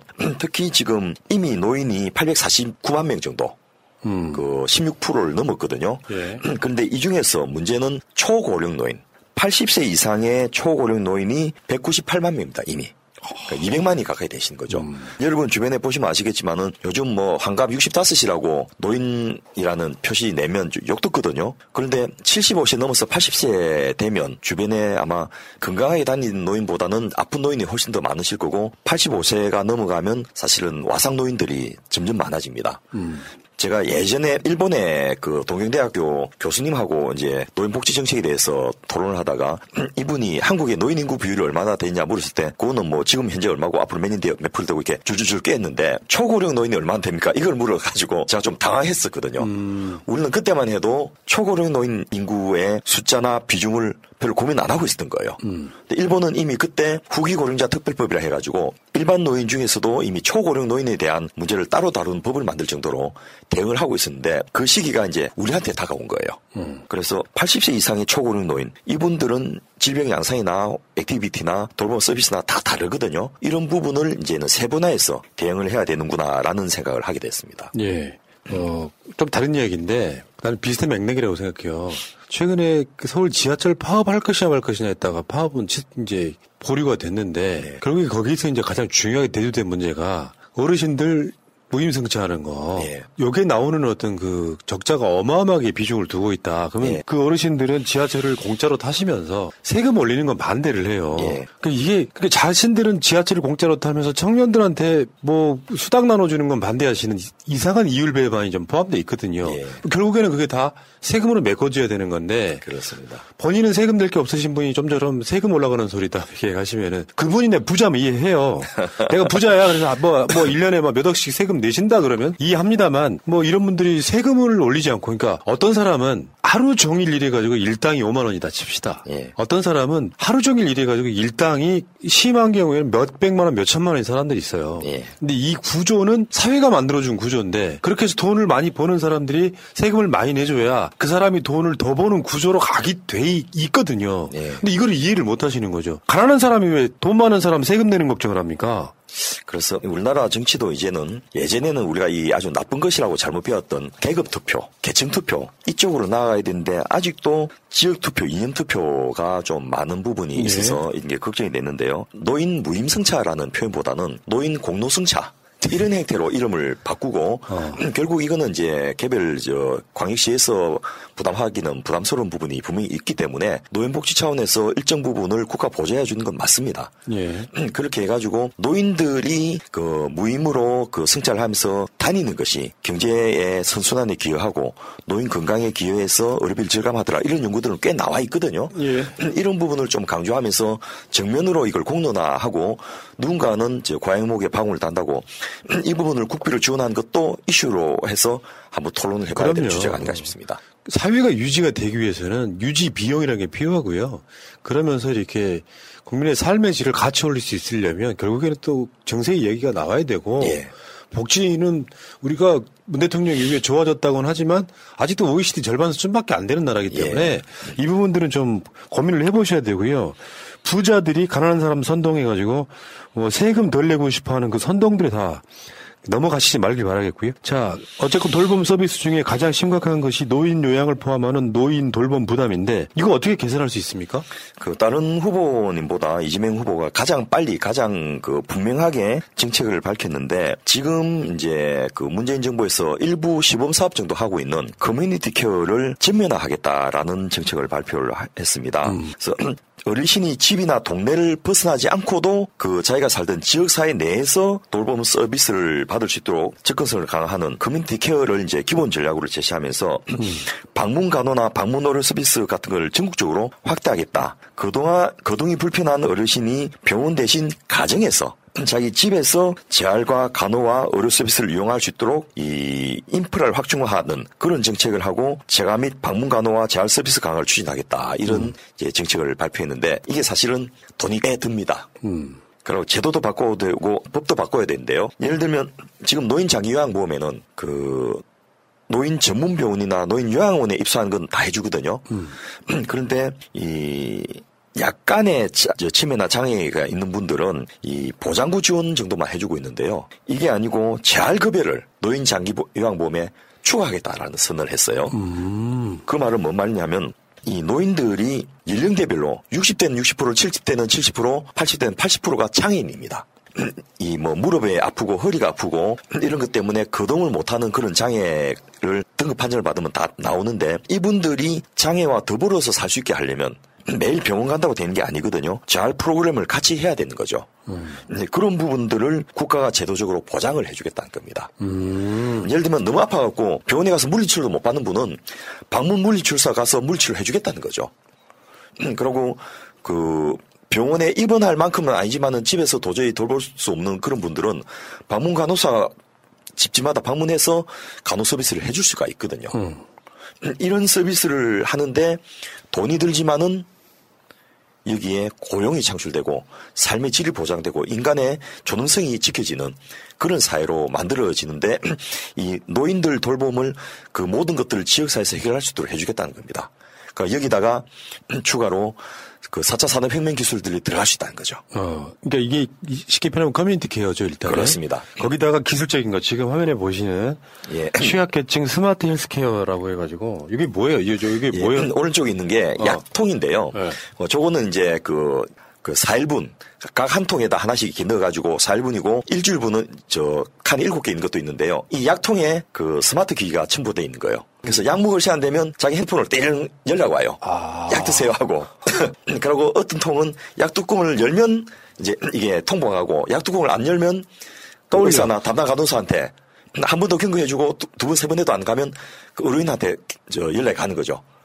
그럼 뭔가 문제가 있다 해가지고. 직접 가봐라. 예. 가정 방문을 하든지 전화를 하든지 이렇게 하게 하는 거고요.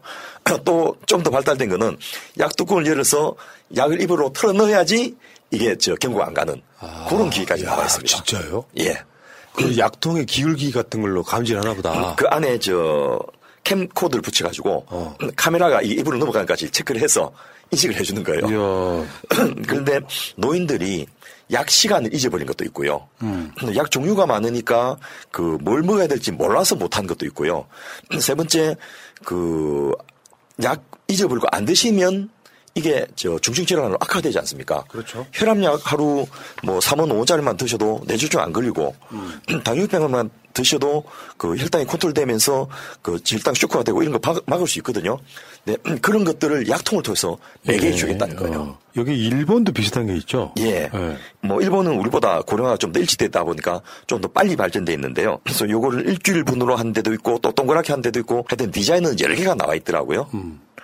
요런 스마트 헬스케어 기술이 있으면 특히나 지난 시간에 제가 잠깐 말씀드렸듯이 혈당 패치 이런 것과 연동해가지고 인슐린 함량을 조절한다든지 이런 식의 스마트 케어도 가능하고요. 지금 화면에 나오는 거는 AI 인형들입니다. 아래쪽에 있는 것은 이제 일본에서 먼저 나왔는데 우리나라에서는 이걸 효도리를 하더만요. 손자 손녀 인형입니다. 효도리? 예. 그래서 인형 안에 AI 스피커를 넣어가지고 손주하고 이야기하듯이 할머니가 이야기하면 치매 예방이 되도록 하고요. 그다음에 손녀 머리를 쓰다듬다든지 다독거린다든지 이렇게 해가지고 이 노인들의 기능을 감소되지 않게 해주는 거. 예. 또 위에 있는 그림은 AI 스피커인데 화면도 나오고 여러분 진이 무슨 음악 틀어줘 이런 것들을 좀 더 발전시킨 거예요. 그래서 주고받고를 지금 27번까지 하는 기술이 우리나라에 개발돼 있거든요. 대화를. 예. 그러니까 어떤 대화를 하면 그 대화에 맞는 적절한 반응을 보여주고 이걸 주고받고를 하는 거예요. 아드님한테서 전화 왔습니까? 전화 왔는데 빨리 말도 못하고 끊어서 무슨 이야기 했나요? 이렇게 이제 주고받고를 계속해 나가는 거예요. 그리고 노인이 말을 안 하면 거꾸로 AI 스피커가 말을 걸어줍니다. 네. 어르신 오늘 식사하셨나요?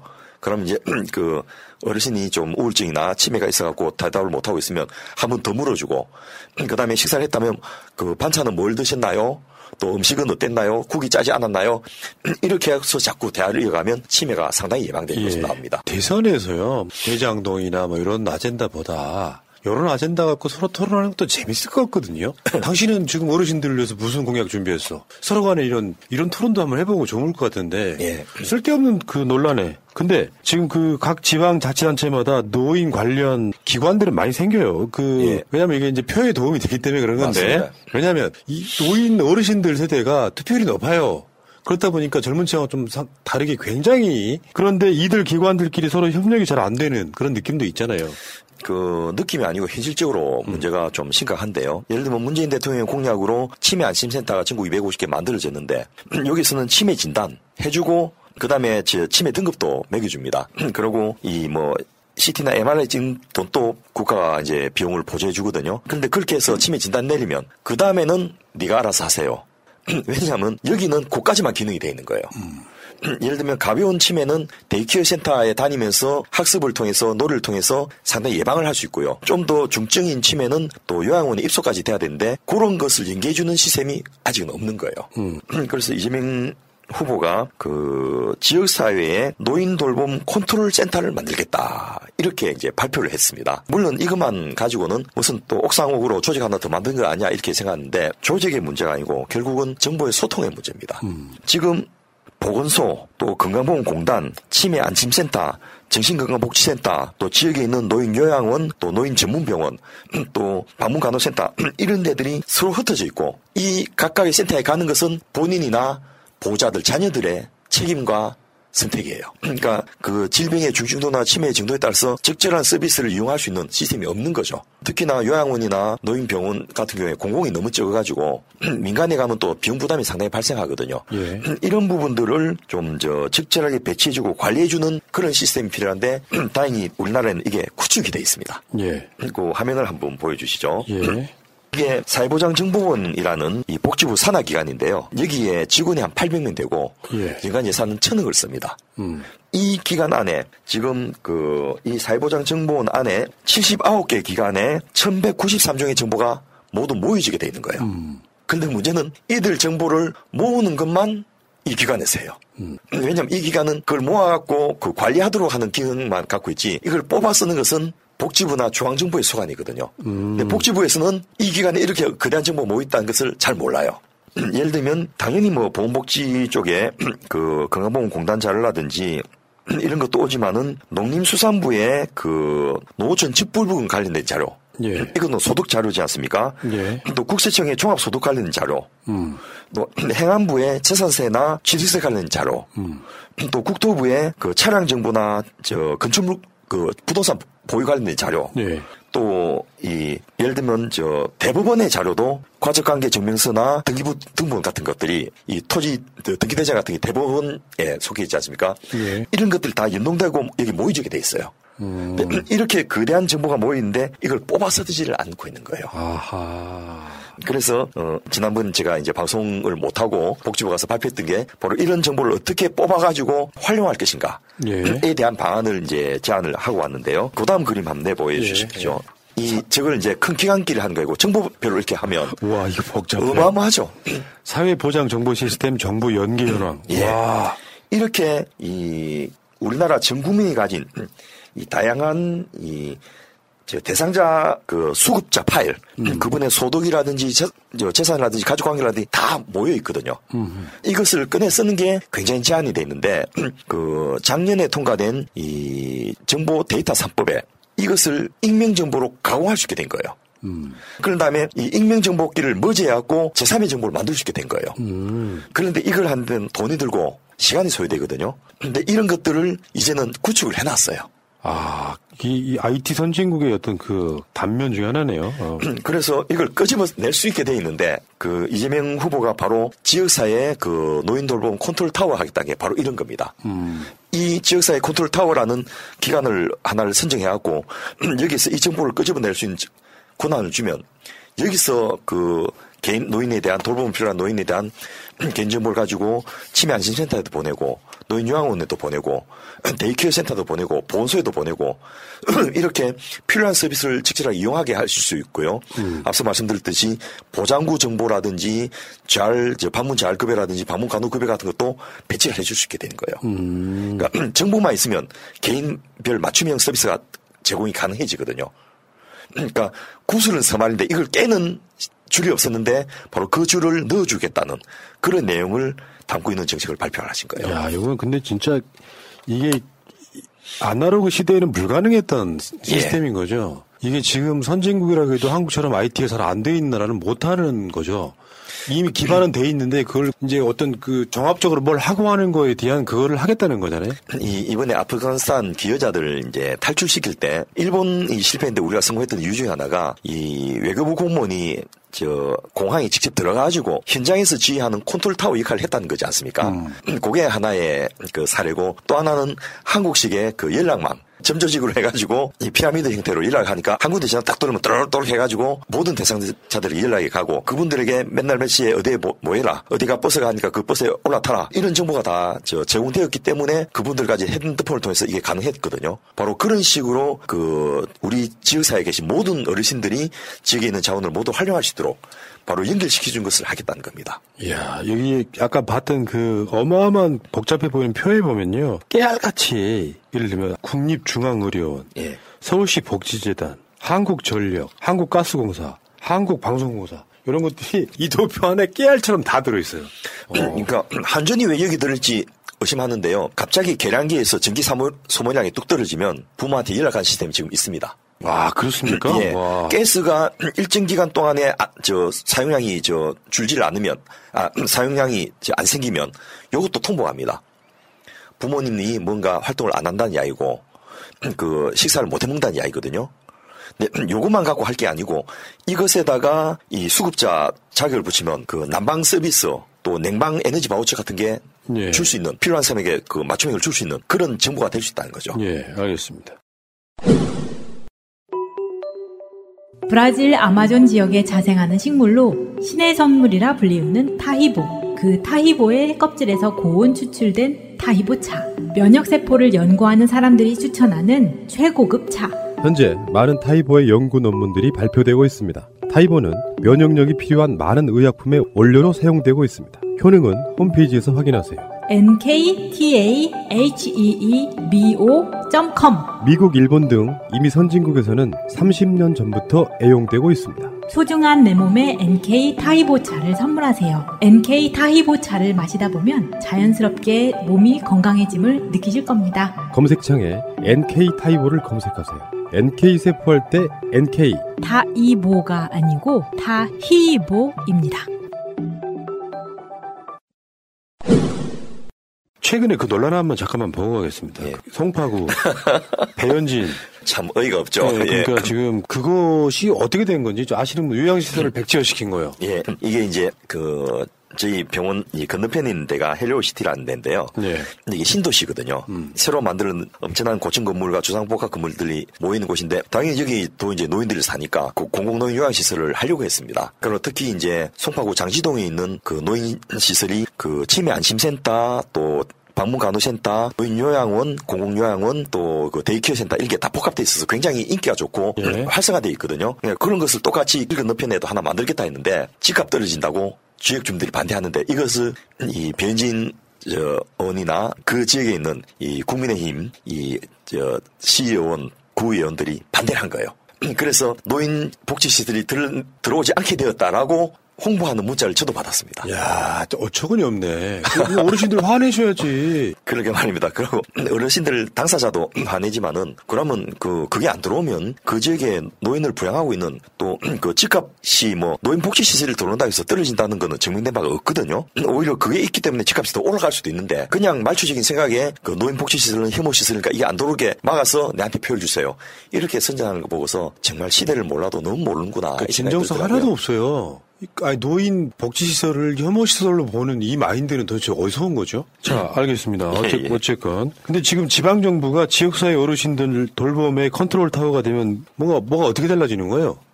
일단, 노화뿐만 아니고 사고나 질환이나 장애 같은 여러 가지 어려움을 겪고 있는 모든 분들에게 누구나 살던 지역 내에서 어려부터 주거까지 체계적인 통합 돌봄 서비스를 받을 수 있게 되는 거죠. 사실 우리가 지방 투표하고 지방자치 제도를 만든 이유 중에 하나가 복지를 조금 더 질을 높이기 위한 측면이 분명히 있거든요. 그렇습니다. 특히나 그 개별 현금급여나 이런 거는 중앙정부에서 자격별로 하면 되지만은 그 노인 돌봄 서비스를 비롯한 사회복지 서비스는 개별 지자체 내 그 소규모 단위로 해야지 제일 효율적으로 할 수 있거든요. 그런데 이 지방자치 제도의 장점을 살릴 다 보니까 이게 이제 중앙에서 컨트롤하는 게 한계가 있게 된 거죠. 그래서 지난 시간에도 저희가 잠깐 이야기했습니다만은 작은 지역은 2,000개, 많은 지역은 기초지하철 한 군데에서 5,000개 복지사업을 합니다. 예. 인구 한 2,30만 밖에 안 되는데 5,000개 복지사업을 하면요. 한 사업당 대상 인구가 5명, 10명인 것도 있어요. 근데 왜 그렇게 많아지냐? 공무원들 승진하려면 새로운 사업이 필요하거든요. 또 구청장 시장 바뀌면 자기 이름을 건 사업을 하고 싶어 하는 거예요. 이렇게 해서 자꾸 만들다 보니까 비슷비슷한 내용들이 굉장히 많아지게 됐고 예. 그러면서 거꾸로 이 서비스를 받을 대상자들을 소외되는 현상이 생기는 거예요. 예. 그러니까 5,000개나 되는 서비스를 내가 뭐가 대상이 된지를 누가 알겠습니까? 근데 이번에 그 코로나 백신 예방접종 신청하고 그에 따라서 접종받고 또 그 2주 경과되었고 면역 형성됐다라는 접종 증명서 통보받고 이런 걸 하면서 국민들이 이제 스마트폰을 이용한 행정 정보 이용에 굉장히 익숙해졌지 않습니까? 이번에 그 재난지원금도 이제 전부 스마트폰을 이용해서 신청하고 지급하고 이렇게 하고 있지 않습니까? 바로 이런 서비스를 통해서 앞서 보셨던 사회보장정보원의 시스템을 역으로 이거는 공급자 중심으로 돼 있는데 수요자 중심으로 뽑아낼 수 있는 거예요. 그래서 당신의 연령이나 당신의 재산 수준이나 당신의 소득에 맞춰가지고 이런 서비스를 받을 수 있습니다 하고 핸드폰을 통보받을 수 있습니다. 아하. 그럼 그 중에서 가장 금액이 크거나 가장 자기에 필요한 것들을 골라서 받겠다로 클릭하면 이게 딱 제공될 수 있도록 하는 그런 시스템도 대한민국은 인프라를 갖추고 있습니다. 야, 대단한 나라구나, 이게 이제 돈만 더 쓰면 되네. 큰 돈도 아니고, 이 데이터 마이닝 시스템을 해갖고, 그런 정보들을 뽑아내갖고 엮어내는, 예. 추가 가공만 하면 또 몇천억 안 들여도, 예. 연간 이 사회보장정보원이 앞서 말씀드렸던 대로 연간 예산을 1,000억을 썼는데, 누수 낭비를 절감한 게 2조 4천억을 절감하거든요. 예. 그러니까 24배의 비용을 절감을 하고 있는 거예요. 근데 여기다가 조금만 더 돈을 쓰면 그야말로 국민들이 맞춤형 서비스 제공이 가능해진다는 거죠. 예. 근데 아까 송파 이야기도 했지만 복지시설 아직 굉장히 적죠. 그렇습니다. 이게 굉장히 큰 문제인데요. 네. 지금 우리나라가 국가 GDP 규모로 보면 세계 10위권이고요. 수출은 세계 7등이지 않습니까? 그런데 이 국가 재정 규모가 OECD 평균의 반도 안 되고요. 사회복지 지출은 OECD 평균의 3분의 1도 안 되거든요. 그러니까 너무나 적은 사회복지 지출을 하다 보니까 국민들 삶이 어려운데 이걸 이제 늘리려 해도 인프라가 너무 없는 거예요. 그리고 예를 들면 노인 요양시설 같은 경우에는 공공요양시설이 0.98%, 1%가 안 됩니다. 다 그러면 미간에 개인이 하는 거. 예. 개인이 하는 데는 잘하고 좋은 데도 있지만은 아무래도 공공이 하는 데보다는 조금 서비스가 떨어진다든지 또 여러 가지 불합리한 점이 생긴다든지 예, 인권 유린 문제가 생긴다든지 이런 위험이 있지 않습니까? 그래서 지금 제가 초타의사를 다니는 송파 구립노인요양원 거기도 웨이팅한 노인이 200명이 넘어요. 거기 입소하려고. 가보면 널찍널찍하고 서비스 좋거든요. 간호사 선생님들이 전부 RN이에요. 일반 대학병원 같은 데서 간호과장 하던 분들이 퇴직해서 거기서 일을 하고 계시거든요. 그러다 보니까 또 간병 있는 숫자도 굉장히 많아요. 그러니까 서비스 질이 좋거든요. 그래서 이런 데 입소하는 것이 그 지역 노인들의 꿈이고 또 보호자들이 하려고 대기도 많이 걸고 놓고 있는데 문제는 이런 공공시설이 너무 적다는 거죠.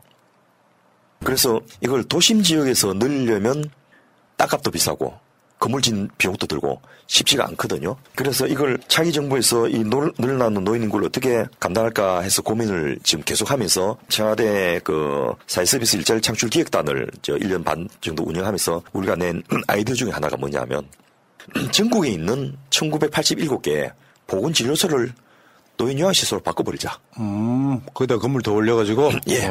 왜냐면 여기는 입원실만 있으면 되거든요. 네. 그 땅도 국가 땅이에요. 개인이 가진 것도 국가에 기부 채납해야지 보건진료소가 설치되거든요. 보건진료소는 보건소나 보건지소와 마찬가지로 공공의료기관입니다. 그럼 거기 간호사가 한 분씩 배치되어 있는데 여기를 30병상을 만들면 노인들을 6만 명을 모실 수 있는 거예요.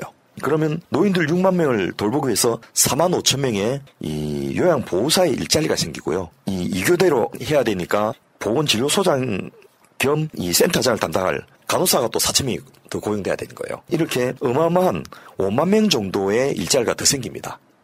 그러면서 요양병상이 확 늘어나게 되는 거죠. 특히나 이것을 이제 간호요양시설, 너싱홈을 만들면 단순히 노인 요양으로 돌봄을 하는 것뿐만 아니고 일정 정도 의료 서비스도 가능하거든요. 예를 들면 욕창에 대해서 드레싱을 한다든지 이 침 가래 같은 거 뽑아낸 석션 한다든지 또 상처 소독을 해가지고 거기 채취를 좀 한다든지 이런 것까지 가능해지니까 노인 요양병원에 전문 병원 입소할 숫자를 줄일 수가 있는 거죠. 그러면 그만큼 의료비가 절감이 됩니다. 그러네요. 근데 이게 이제 보건소 위 그 땅을 그대로 활용하자는 거니까. 예. 근데 문제는 지금 시골. 예. 시골에 노인들 많으신데 또 노인들이 더우신다고 하면 반대하는 분들 많지 않을까요? 그래서 제가 이제 시골 다니면서 몇 군데 물어봤거든요. 첫째, 기존에 있는 어르신들이 이 돌봄을 필요로 하는 어르신들이 노인 인구 비율이 이 경북이나 전남 같은 지역에는 군 단위, 면 단위 이하의 리 단위까지 가면 40%까지 높아집니다. 옛날에는 마을 회관이나 노인정에 나와서 모여서 식사를 했는데 이제는 그까지 걸어 나오지도 못하는 거예요. 예. 그래서 이분들을 모셔야 될 시설이 당장 필요하게 된 게 하나가 있고요. 두 번째로 노인이라도 좋으니까 인구만 좀 유입을 해달라는 거예요. 왜냐하면 군이 없어질 위기에 처한 데가 수두룩하거든요. 군민이 2만 명이 안 되는 거예요. 실제로 그 주민이. 그러면 이거는 군 통폐합을 해야 되거든요. 그러네. 그래서 군이 사라지지 않기 위해서라도 노인이 돼도 좋으니까 어쨌든 이쪽으로 옮기고 대신 주소 이전해달라는 걸 조건을 붙이겠다는 거죠. 근데 그렇게 되면은 실제로 이제 이재명 정부가 들어선다 그러면은 보건소 활용률이 굉장히 높아지겠네요. 그렇죠. 그리고 또 이분들 돌보기 위해서 방금 말씀드렸던 대로 요양보호사를 비롯한 여러 가지 인력들이 들어오지 않습니까? 일자리 창출도 되고. 젊은 사람들이 거꾸로 이 일자리 때문에 다시 시골로 올 수 있는 거죠. 알겠습니다. 국가 균형 발전에 도움이 되고요. 예. 무엇보다 핵심적인 것은 국가 재정이 여기 안 들어간다는 겁니다. 왜요? 여기는 농특 기금이 있거든요. 아, 지금 이미 있는 돈? 예. 이 한미 FTA 때문에 자동차라든지 어류라든지 이득되는 부분에 농특세를 더 걷었습니다. 요게 이제 120조 정도 되는데 농민에 대한 의료비 지원, 의료보험료 반액을 내주고 있고요. 국민연금도 반액을 내줍니다.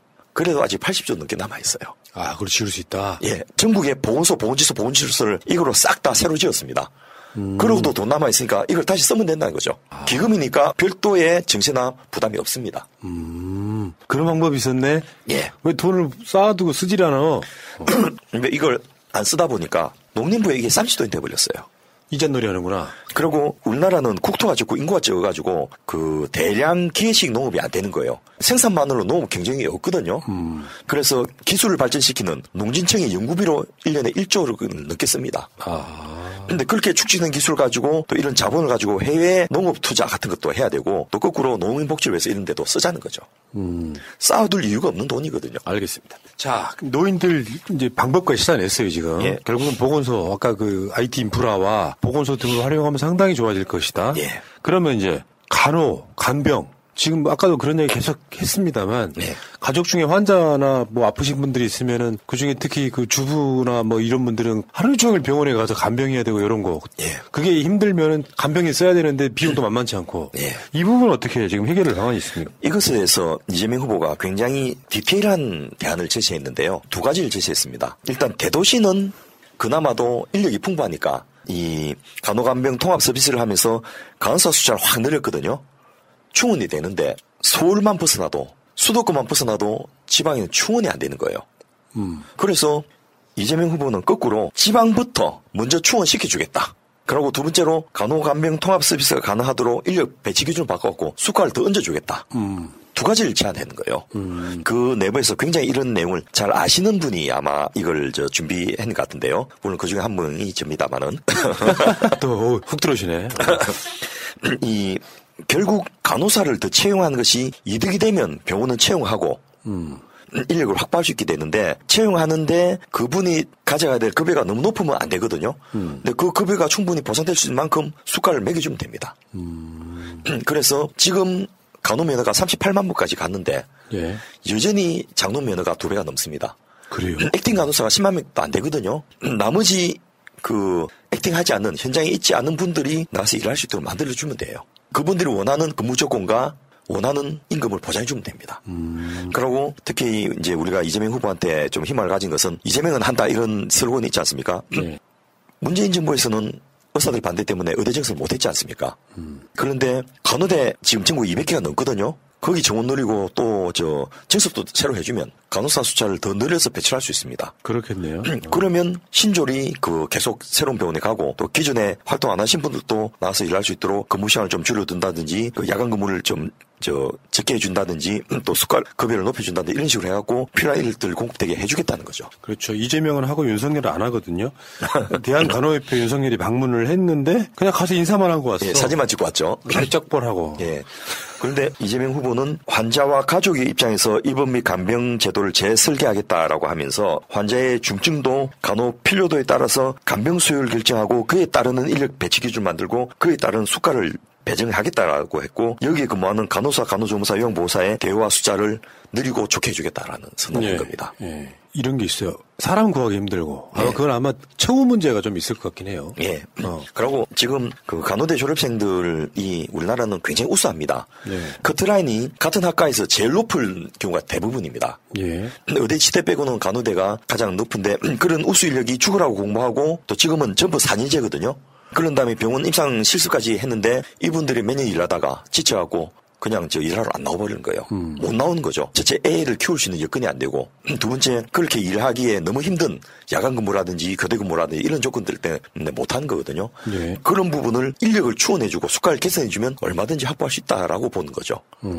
저희가 문재인 케어를 설계하면서 보건의료 부분에 추가 필요한 인력을 보니까 방사선사, 물리치료사 다 늘려야 되지만은 간호사가 가장 많이 늘려야 돼요. 지금 코로나19 때문에도 많은 분들이 굉장히 고생하고 계시죠. 그렇습니다. 소진 번아웃 때문에 그만두겠다라고 하는 것이 지금 보건의료 노조의 그 파업 명분 중에 하나인데요. 무슨 코로나 중인데 어떻게 파업하냐 해서 설득은 됐지만은 이대로 갈 수는 없거든요. 40만 명 정도를 이 분야에서만 더 충원을 해야 됩니다.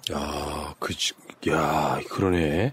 그래서 20만 명은 기존에 간호면허를 가진 분들이 현재 나오게 해주고 나머지 20만 명은 신규로 더 배출해야만 되는 거죠. 그렇게 해봤자 지금은 한 해 10,000명밖에 안 나오니까 10,000명으로는 루틴하게 나가는 만큼을 대체하는 걸로 끝나거든요. 2만 명씩 배출해가지고 10년 해봤자 20만 명 겨우 채웁니다. 이게 딱 공공 부분에서 그 확실히 우리가 이제 복지 그러면은 좀 어렵게 사시는 분들 두텁게 도와준다 개념만 있잖아요. 사실 정치인들이. 근데 복지의 영역은 정말 무궁무진하다. 그중에서도 이런 거 있잖아요. 예를 들어서 그냥 우리 방송 들으시는 분들이 그런 생각 한번 해보세요. 우리 가족한테 예전에는 그게 우리 가족에 환자가 생겼는데 우리 어르신이 지금 치매가 걸리셨는데 당연히 내 몫이다라고 생각을 했지만 지금 복지가 발전하면서 국가가 어떻게든지 그걸 도와주려고 하는데 사실 대상자이신 분들이 아까 말한 세금 올라가는 소리도 하면서 증세를 반대하거나 복지를 반대하는 이상한 구조 속에 놓여 있는 거예요. 예를 들면 보수 진보를 떠나가지고 많은 분들이 이런 복지 중요하다라고 찬성을 한다면 그 증세 굉장히 쉽게 되거든요. 예. 그 증세를 반대하고 복지 확대를 반대하는 사람들은 자기 가족 중에 누구라도 그런 대상자가 있으면 그 소리 안 나올 건데요. 맞벌이 부부가 어렵게 애 키우면서 돈 벌어갖고 노인 돌봄까지 하는데 어르신이 갑자기 치매가 와갖고 계속 치매면 차라리 포기하겠는데 정신이 좀 올바르다가 왔다가 이렇게 왔다 갔다 하시거든요. 그럼 혹시나 길거리 나와서 차에 치일까봐 문을 걸어 잠궈놓고 나와야 돼요. 그리고 밥상을 점심 밥상, 저녁 밥상 채워놓고 나오는데 가보면 밥상 엎어져 있고 벽에 똥칠하고 있고 이러면 억장이 무너지거든요. 가정이 다 파괴돼 버립니다. 그런 걸 보면 이 어르신이 잠깐 낮에 정신 돌아올 때 대학케어센터도 가고 또 안 나오면 방문 간호사가 와갖고 또 돌봄 서비스도 좀 해주고 또 약간 증세가 심할 때는 그 요양원에 입소도 시켜주고 이런 서비스를 국가가 알아서 해준다면 얼마나 좋겠습니까? 그게 돈 쓰고 세금 내는 거 아까워할 사람이 저는 없다고 생각합니다. 예. 근데 지금 저번에 의사들 증원하네 지방 어쩌고저쩌고 하네 그 한참 논란이 있다가 지금 사그라들었는데 공공의과대학 그것도 엄청난 반대에 부딪혀서 결국은 지금 못하고 있는 거 아니에요? 근데 엄청난 반대란 게 저는 의사입니다만은 의사들이 이거는 잘못했다고 생각을 하는 부분 중에 하나인데요. 공공의과대학에 나온 사람들이 개운과 영향 안 미칩니다. 그 분야에 종사하는 것을 조건으로 공공의과대학에서 무료로 교육시켜주고 특정 지역의 공공기관에서 근무하게 돼 있거든요. 예. 그리고 이분이 레전트 기간 포함해갖고 20년 뒤에나 현장에 나오는데 그걸 겁내가면서 이게 안 된다. 그러면서 예를 들면 진주 정도만 해도 창원 정도만 해도 공공병원에 의사 못 구하고 있어요. 안 가는 거예요. 그러면 자기들이 결정해갖고 우리 중에 몇 프로는 거기에 할당을 시켜주겠다. 이런 길이라도 하면서 공공의과대학을 반대하면 또 모르겠는데 한 해 3,300명 나오는데 그중에 겨우 기껏해야 40명 50명이 더 늘어나는 거거든요. 야, 일부 집행부 때문에 밥그릇 싸움에만 매몰돼서 그리고 별 실체도 없는 밥그릇입니다. 그러니까요. 그냥 문재인 정부가 하는 거 싫어? 이런 느낌도 있고요. 자, 근데 지금까지 말씀하셨던 것들 이게 네거티브 때문이기도 하지만 우리가 선거를 왜냐하면 굉장히 많은 걸 치렀잖아요. 근데 공약이 이슈가 되는 경우는 거의 없고 이런 이야기들이 예를 들면 노인 돌봄에 관련해서 이낙연의 정책, 이재명의 정책 뭐 또 추미애 정책 이런 것들이 서로 이렇게 비교되면서 어차피 원팀이 되면 상호 보완되고 이 과정을 거쳐야 되거든요. 근데 이거는 방송 토론 이슈도 안 돼요. 예. 이해가 안 돼요, 솔직히 말씀드리면. 예. 저도 다른 후보들 거라도 좀 소개를 해가면서 균형을 맞추려 했는데 뭐 보도도 안 되고 알리지도 않고 발표도 안 하고 하니까 이거 하나만 소개하다 끝나서 좀 아쉬운데요. 지금 이거는 노인 돌보면 이재명만 꺼내고 있는 거죠. 그렇죠. 그래서 좀 선거란 게 결국 이제 국가의 중요한 방향을 결정한 거고 이런 거 하려면 어쨌든 돈은 써야 되고 또 행정 전달체계도 바꿔야 되고 공무원도 더 채용해야 되고 공공노인 복지시설도 늘려야 되고 한데 그런 것에 대한 사회적 합의를 보려면 이게 이슈거리가 되고 논쟁이 돼야만 되거든요. 그거 하느라고 조단위의 돈을 쓰면서 대통령 선거를 치른 거지 않겠습니까? 그게 민주주의의 힘인데 이렇게 너무 좀 낭비적이고 소모적으로 흘러갖고는 선거 치르는 의미가 없지 않겠나 싶어서 저는 이런 부분을 좀 더 강조하고 특히 언론이 문제죠. 이런 부분을 부각을 시켜서 쟁점을 만들어줘야지 이 차기 정부가 오면 좀 더 발전이 되지 않겠나 이런 생각이 듭니다. 대장동을 개발해가지고 한 5천억을 시민한테 돌려주면서 그게 이제 뭐 터널 뚫고 공원 만들고 또 뭐 그 아파트 입주하는 사람들한테는 분양가를 싸게 해주고 뭐 이 과정들이 있어요. 이것을 칭찬받을 만한 나름의 정책도 네거티브로 가는데 사실 우리가 선거라고 하는 것이 뭐 계급투표 얘기를 하고 있긴 합니다만 선거를 통해서 우리의 삶이 나아져야 되거든요. 근데 그 나아져야 되는 우리의 삶이 선거를 통해서 나아지는 관심은 하나도 없어. 그냥 어떻게 하면 저 사람 떨어뜨릴까만 연구를 하고 있는 거예요. 이거는 뭔가 분명히 잘못됐다. 그러니까 정치 투쟁만 계속을 하게 되면 결국에는 피해보는 건 우리거든요. 그러니까 노인 돌보기에 뭐냐 그냥 대충 나아지는 거 없이 그냥 그 정책 기존에 정부가 하던 거 그대로 가니까 복지가 확 나아지질 않아서 전 그렇게 보거든요. 아까 OECD 평균 3분의 1밖에 안 되는 복지 정도인데 우리는 그걸 좋아졌다고 생각하잖아요. 근데 만약에 진짜로 OECD 수준으로 올라가면 정말 살만하네 이런 생각이 들 텐데 결국은 우리의 어떤 정치권과 언론과 국민들의 어떤 일부에 의해서 삶의 질을 못 높이고 있는 거 아닙니까? 그래서 뭐 저는 이 언론 개혁을 제지하기 위해서 그 협의회라는 이름으로 또 시간 끌고 있는데 이런데 자구우면하지 말고 밀어붙여야지 언론도 본연의 자기 그 자리를 좀 찾지 않겠나 이런 생각도 들고요. 또 언론이 바뀌어져야지 이 대선도 제대로 된 보도가 되면서 국민들에게 혜택이 되지 않겠나 싶습니다. 왜 이재명 후보를 준비됐다고 이야기하냐면요. 민주당 후보들도 뭐 가장 이슈가 될 만한 게 부동산 공약 같은 거 있잖아요. 사실상 제대로 된 공약 내서 A, B, C, D 그 단계별로 낸 후보는 이재명밖에 없더만요. 나머지 분들은 그냥 대충 어떤 한 특정 부분만 공약을 내고 있어가지고 그 공약들이 마치 이재명 지사가 본인이 말하듯 공약 이행률 뭐 90%가 넘으면 좋아지는 거잖아요, 세상이. 그럼 그 뭔가를 좋은 아이디어를 냈거나 뭔가를 진짜로 할 것처럼 보이거나 해왔던 사람을 뽑아주면서 삶의 질이 높아지는 거죠.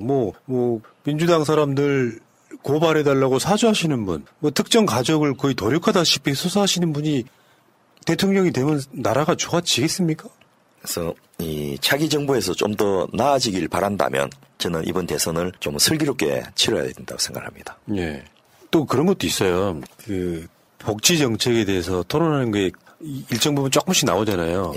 그 이재명 후보가 물어요, 이낙연 후보한테. 아직도 그 복지에 대한 생각이 똑같으냐. 나는 아직도 어려운 계층한테 두텁게 주는 게 맞다고 생각한다. 근데 사고가 단편적인 거예요. 어려운 계층한테 두텁게 주고 또 보편적 복지나 경제정책은 따로 해야 되는 거 아니에요? 그렇죠. 전 그렇게 생각을 하거든요. 그렇게 해야지 또 증세도 이제 인정을 받고 돌파를 할 수 있으니까. 예를 들면 노인 장기 요양보험을 몇십만 명한테 더 확대하겠습니까? 이런 아주 구체적인 논쟁을 해야 됩니다. 그래야지 그에 따른 재정 소요가 나오고 그에 따르는 공무원 숫자 확충도 나오고 그래야지 의미 있게 정책을 해 나가는데 두리뭉실 해가지고 선거 치르고 끝나고 나면요. 다음에 또 기재부 반대 때문에 아무것도 못하고 또 5년 허비하게 됩니다. 그러니까 단편적이란 말이 이거 하면 이거 못해 하는 마인드 있잖아요.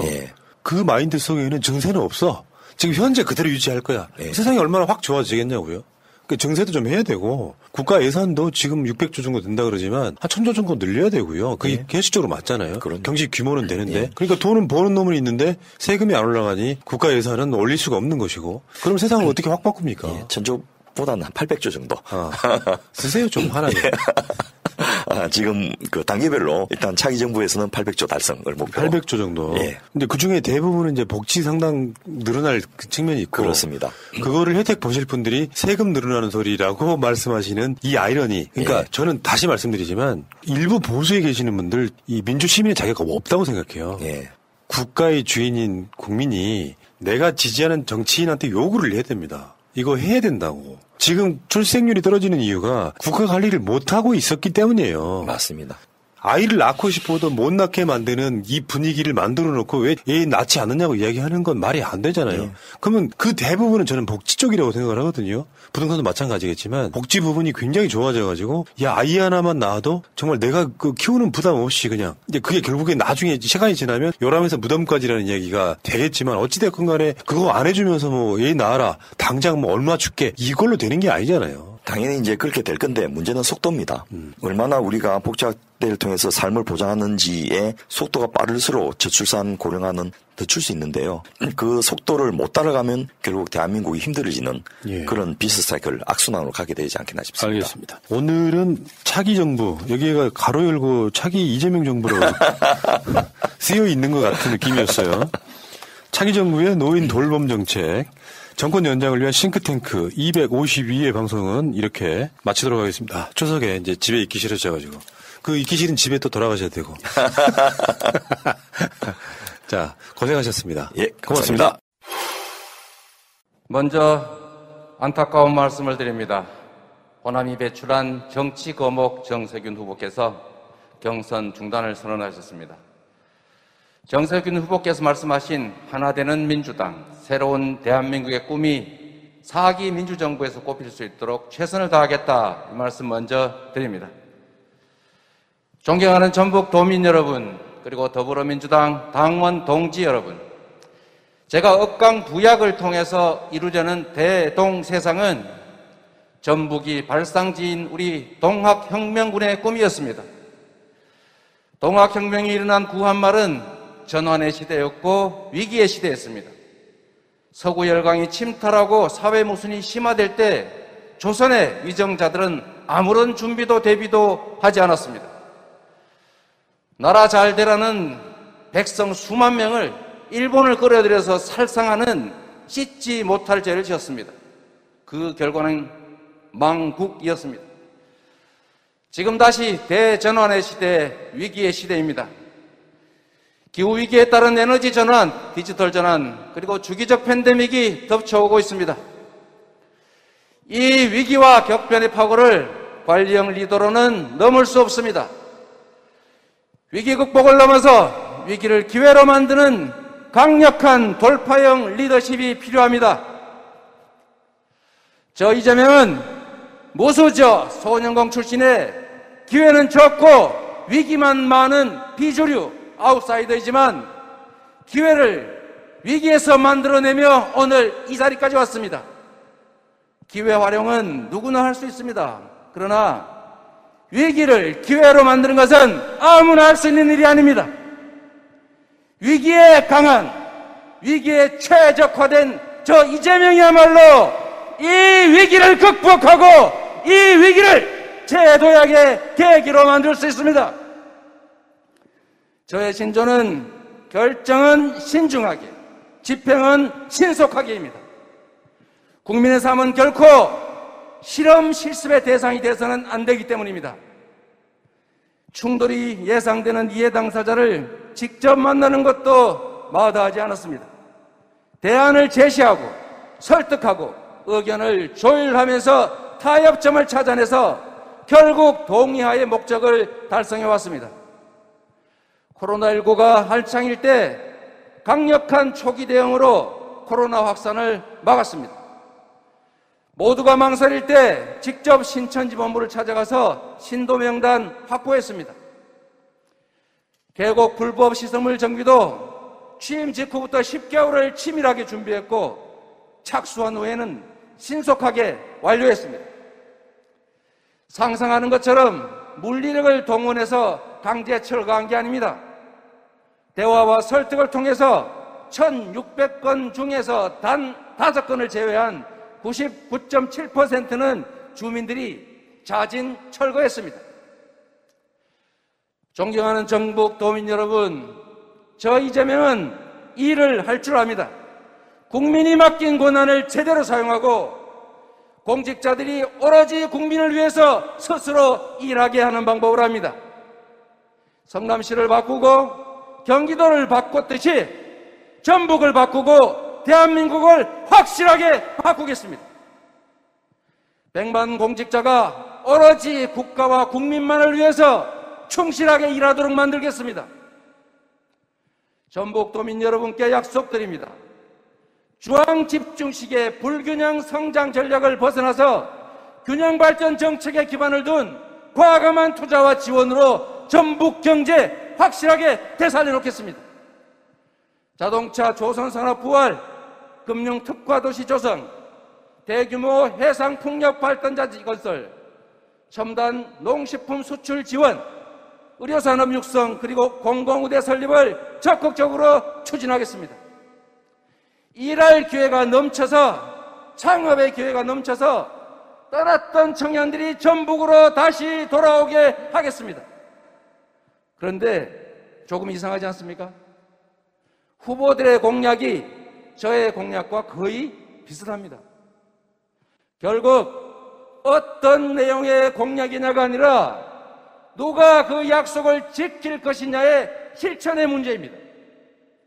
기회가 있을 때 일하지 않고 권한이 있을 때 성과 못 낸 사람이 대통령이 된다고 갑자기 더 좋은 나라, 더 나은 미래 만들 수 없습니다. 약속도 지켰던 사람이 지키고 일도 했던 사람이 하는 것입니다. 저 이재명은 공약 이행률 95%로 약속을 지켰고 유례없는 장기간 도정 지지율 1위로 유능함을 입증했습니다. 사랑하는 당원 동지 여러분, 우리 사회 보수 언론과 국민의힘이 연합해서 적반하장으로 연일 가짜뉴스 남발하면서 이재명 죽이기 나서고 있습니다. 왜 그러겠습니까?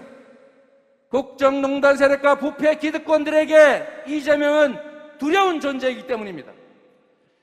이재명이 대통령이 되면 지금까지 누리던 그 막대한 이권과 기득권을 빼앗기기 때문입니다. 대장동 개발을 둘러싼 공정만 봐도 알 수 있습니다. 힘없는 성남시장이 공공개발 못하게 막는 집권 여당 국민의힘을 뚫고 민간업체와 국민의힘이 결탁해서 독식할 뻔한 개발 이익 중에서 절반이 넘는 5,500억 원 환수했습니다. 이게 철하지 않았습니까? 국내에는 물론이고 외국 지방정부까지 수십 곳이 벤치마킹해서 실제로 똑같이 집행하고 있습니다. 도적대가 경비에게 도적 왜 못 막아서, 왜 그것밖에 못 막아서 이렇게 얘기합니다.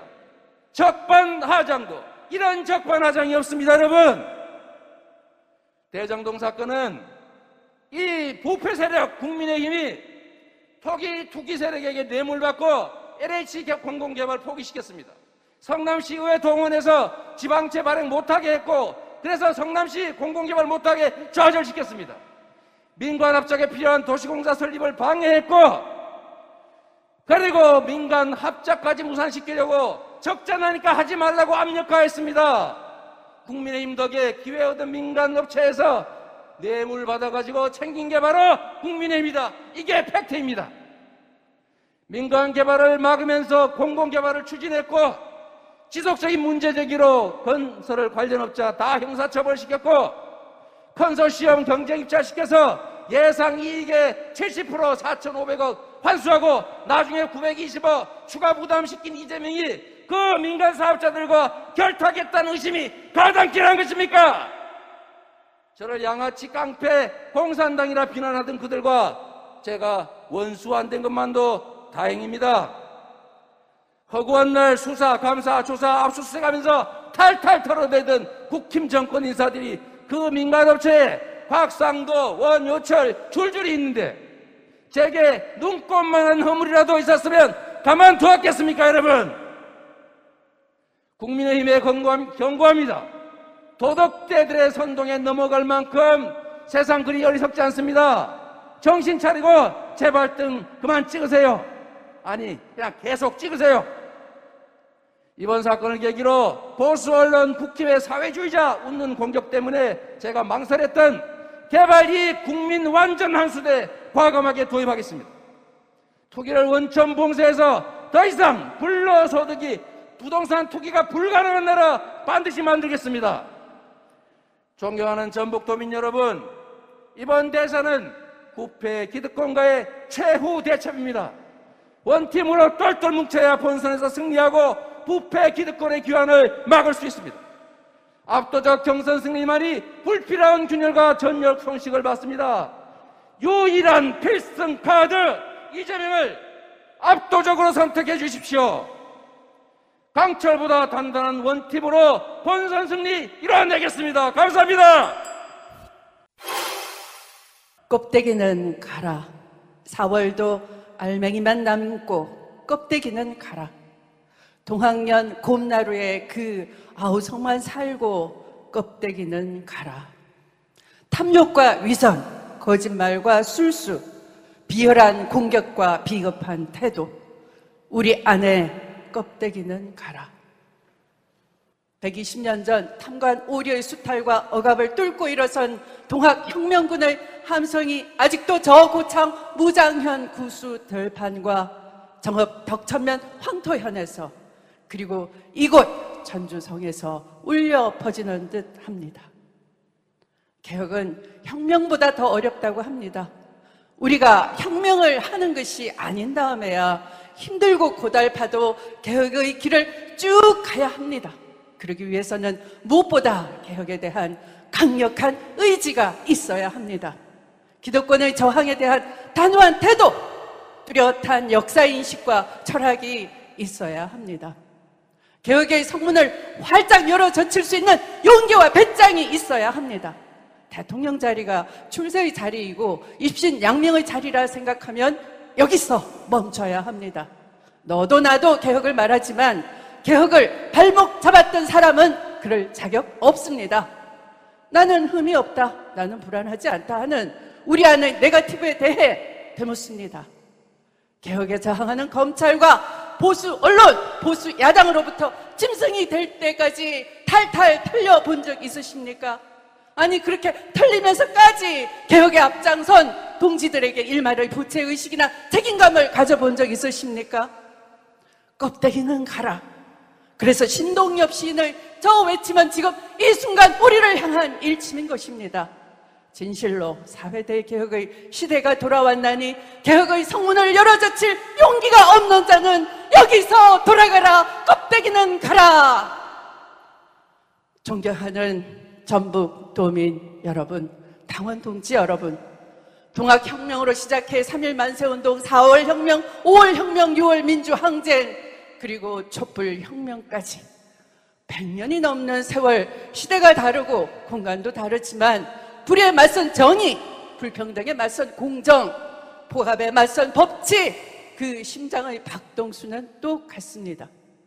촛불혁명의 기수, 개혁 대통령 추미애, 100년의 세월을 거슬러 동학혁명의 심장에 제 심장의 박동수를 확실하게 맞추겠습니다.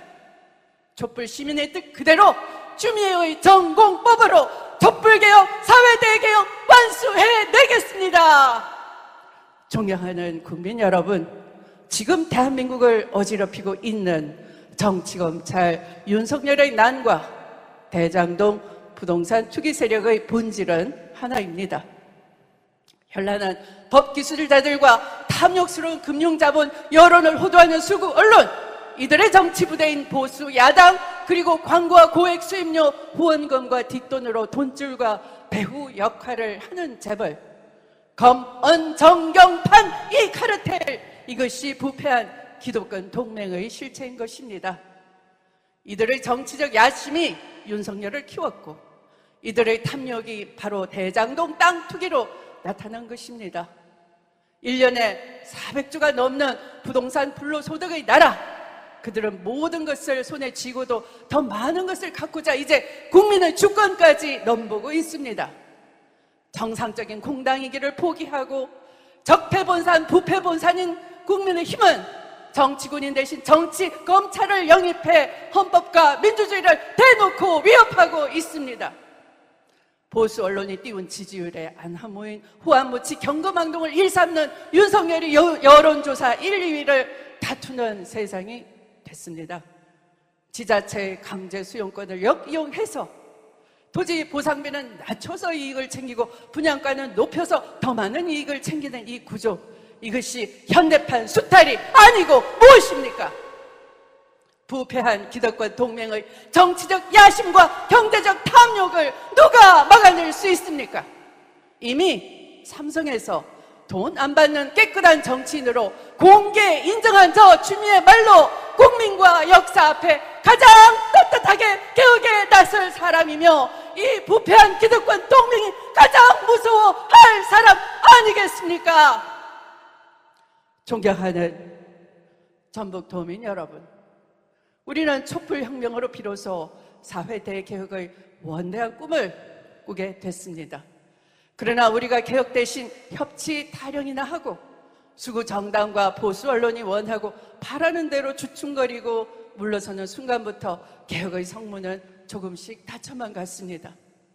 누군가는 두 전직 대통령에 대한 사면으로 자신의 정치적 지분을 챙기려 할 때 개혁의 동력은 맥없이 무너지기 시작했습니다. 또 누군가 대통령의 이름을 팔아 호가호위 할 때 개혁의 민심은 돌아서기 시작했습니다. 10만 명이 넘는 권리당원이 당을 떠났고 개혁에 실망한 시민들이 돌아섰습니다. 민주당이 개혁 과제 앞에서 주춤거리고 눈치 보고 눈 감았을 때 타락한 정치검찰은 권력 찬탈을 노리게 되었고 검언정 카르텔은 마음껏 문재인 정부를 흔들어내기 시작했습니다. 개혁의 길은 외롭고 처절했습니다. 여기서 무너지면 앞으로 수십 년은 국민과 역사 앞에 개혁의 괴짜도 꺼내지 못할 것 같은 두려움이 엄습했습니다. 저 추미애 용기대 다시 촛불, 다시 평화, 다시 하나의 깃발을 들게 됐습니다. 개혁과제 앞에서 나약했던 민주당을 다시 일으켜 세워주십시오. 민주당을 민주당답게 개혁을 힘차게 밀고 나갈 새로운 개혁 주도 세력을 만들어 주십시오. 거대한 기득권 동맹에 맞설 완전히 새롭고 강력한 개혁 주도 세력을 만들어 주십시오. 개혁 깃발을 든 추미애와 깨어있는 저 시민들의 진군에 아낌없는 지지를 보내주십시오. 지난 26년 오직 한 길 개혁 노선을 끌어온 개혁 명장 저 추미애에게 힘을 모아주십시오. 존경하는 국민 여러분, 저는 촛불 시민과의 약속을 한순간도 잊은 적이 없습니다. 헌정사 처음으로 국정농단을 저지른 대통령을 탄핵시키고 군사 쿠데타 시도를 저지하며 촛불민주주의 시대를 열었습니다. 독재와 지역주의에 맞선 김대중 대통령의 추다르크로, 특권과 반칙에 맞선 노무현 대통령을 돼지 엄마로, 공정과 정의를 향한 문재인 대통령의 상임 선대위원장으로 민주정부 3번의 역사마다 추미애의 심장이 녹아 있습니다. 국민 여러분, 21세기 선진가국 대한민국에서 국민의 품격은 더 높아져야 합니다. 나라만 잘 사는 나라가 아니라 국민도 잘 사는 나라, 서울과 수도권만 잘 사는 나라가 아니라 지역도 잘 사는 나라여야 합니다. 저 추미애 대한민국의 미래도약을 위한 6대 공약 준비했습니다. 지대개혁으로 불평등과 양극화를 해소하고 신세대 평화로 분단 장벽을 허물고 평화시대를 준비하겠습니다. 기후위기에 맞서 에코정치로 정의로운 대전환 준비하겠습니다. 4차 산업혁명의 격변기를 맞아 디지털 혁신강국 만들어내겠습니다. 더블 복지국가로 국민의 삶을 더 두텁게 돌보겠습니다. 서열화, 계급화, 차별화, 경쟁을 조장하는 교육 시스템 끝내고 사람이 높은 장애융합 교육혁명을 해내겠습니다. 존경하는 당원 동지 여러분, 민주당 존재 이유 개혁입니다. 개혁은 민주당 존재 이유입니다. 그래서 이번 경선 개혁 대 개혁의 경쟁으로 개혁의 외연을 넓히고 개혁의 의지를 더 충만하게 채우는 장이 되어야 합니다. 추미애의 깃발, 사회 대개혁이 최종적으로 향하는 곳은 진정한 국민 통합입니다. 국가적 대전환 시기 과감하고 신속한 사회 대개혁으로 국민 대통합의 장정을 추미애가 시작하겠습니다. 원칙과 강단 있는 추미애, 추진력 하나는 똑 부러지는 추미애에게 힘을 모아 주시기 바랍니다. 추미애와 함께 주십시오. 감사합니다. 완전한 대한민국 문재인과 손잡고 다시 하나 돼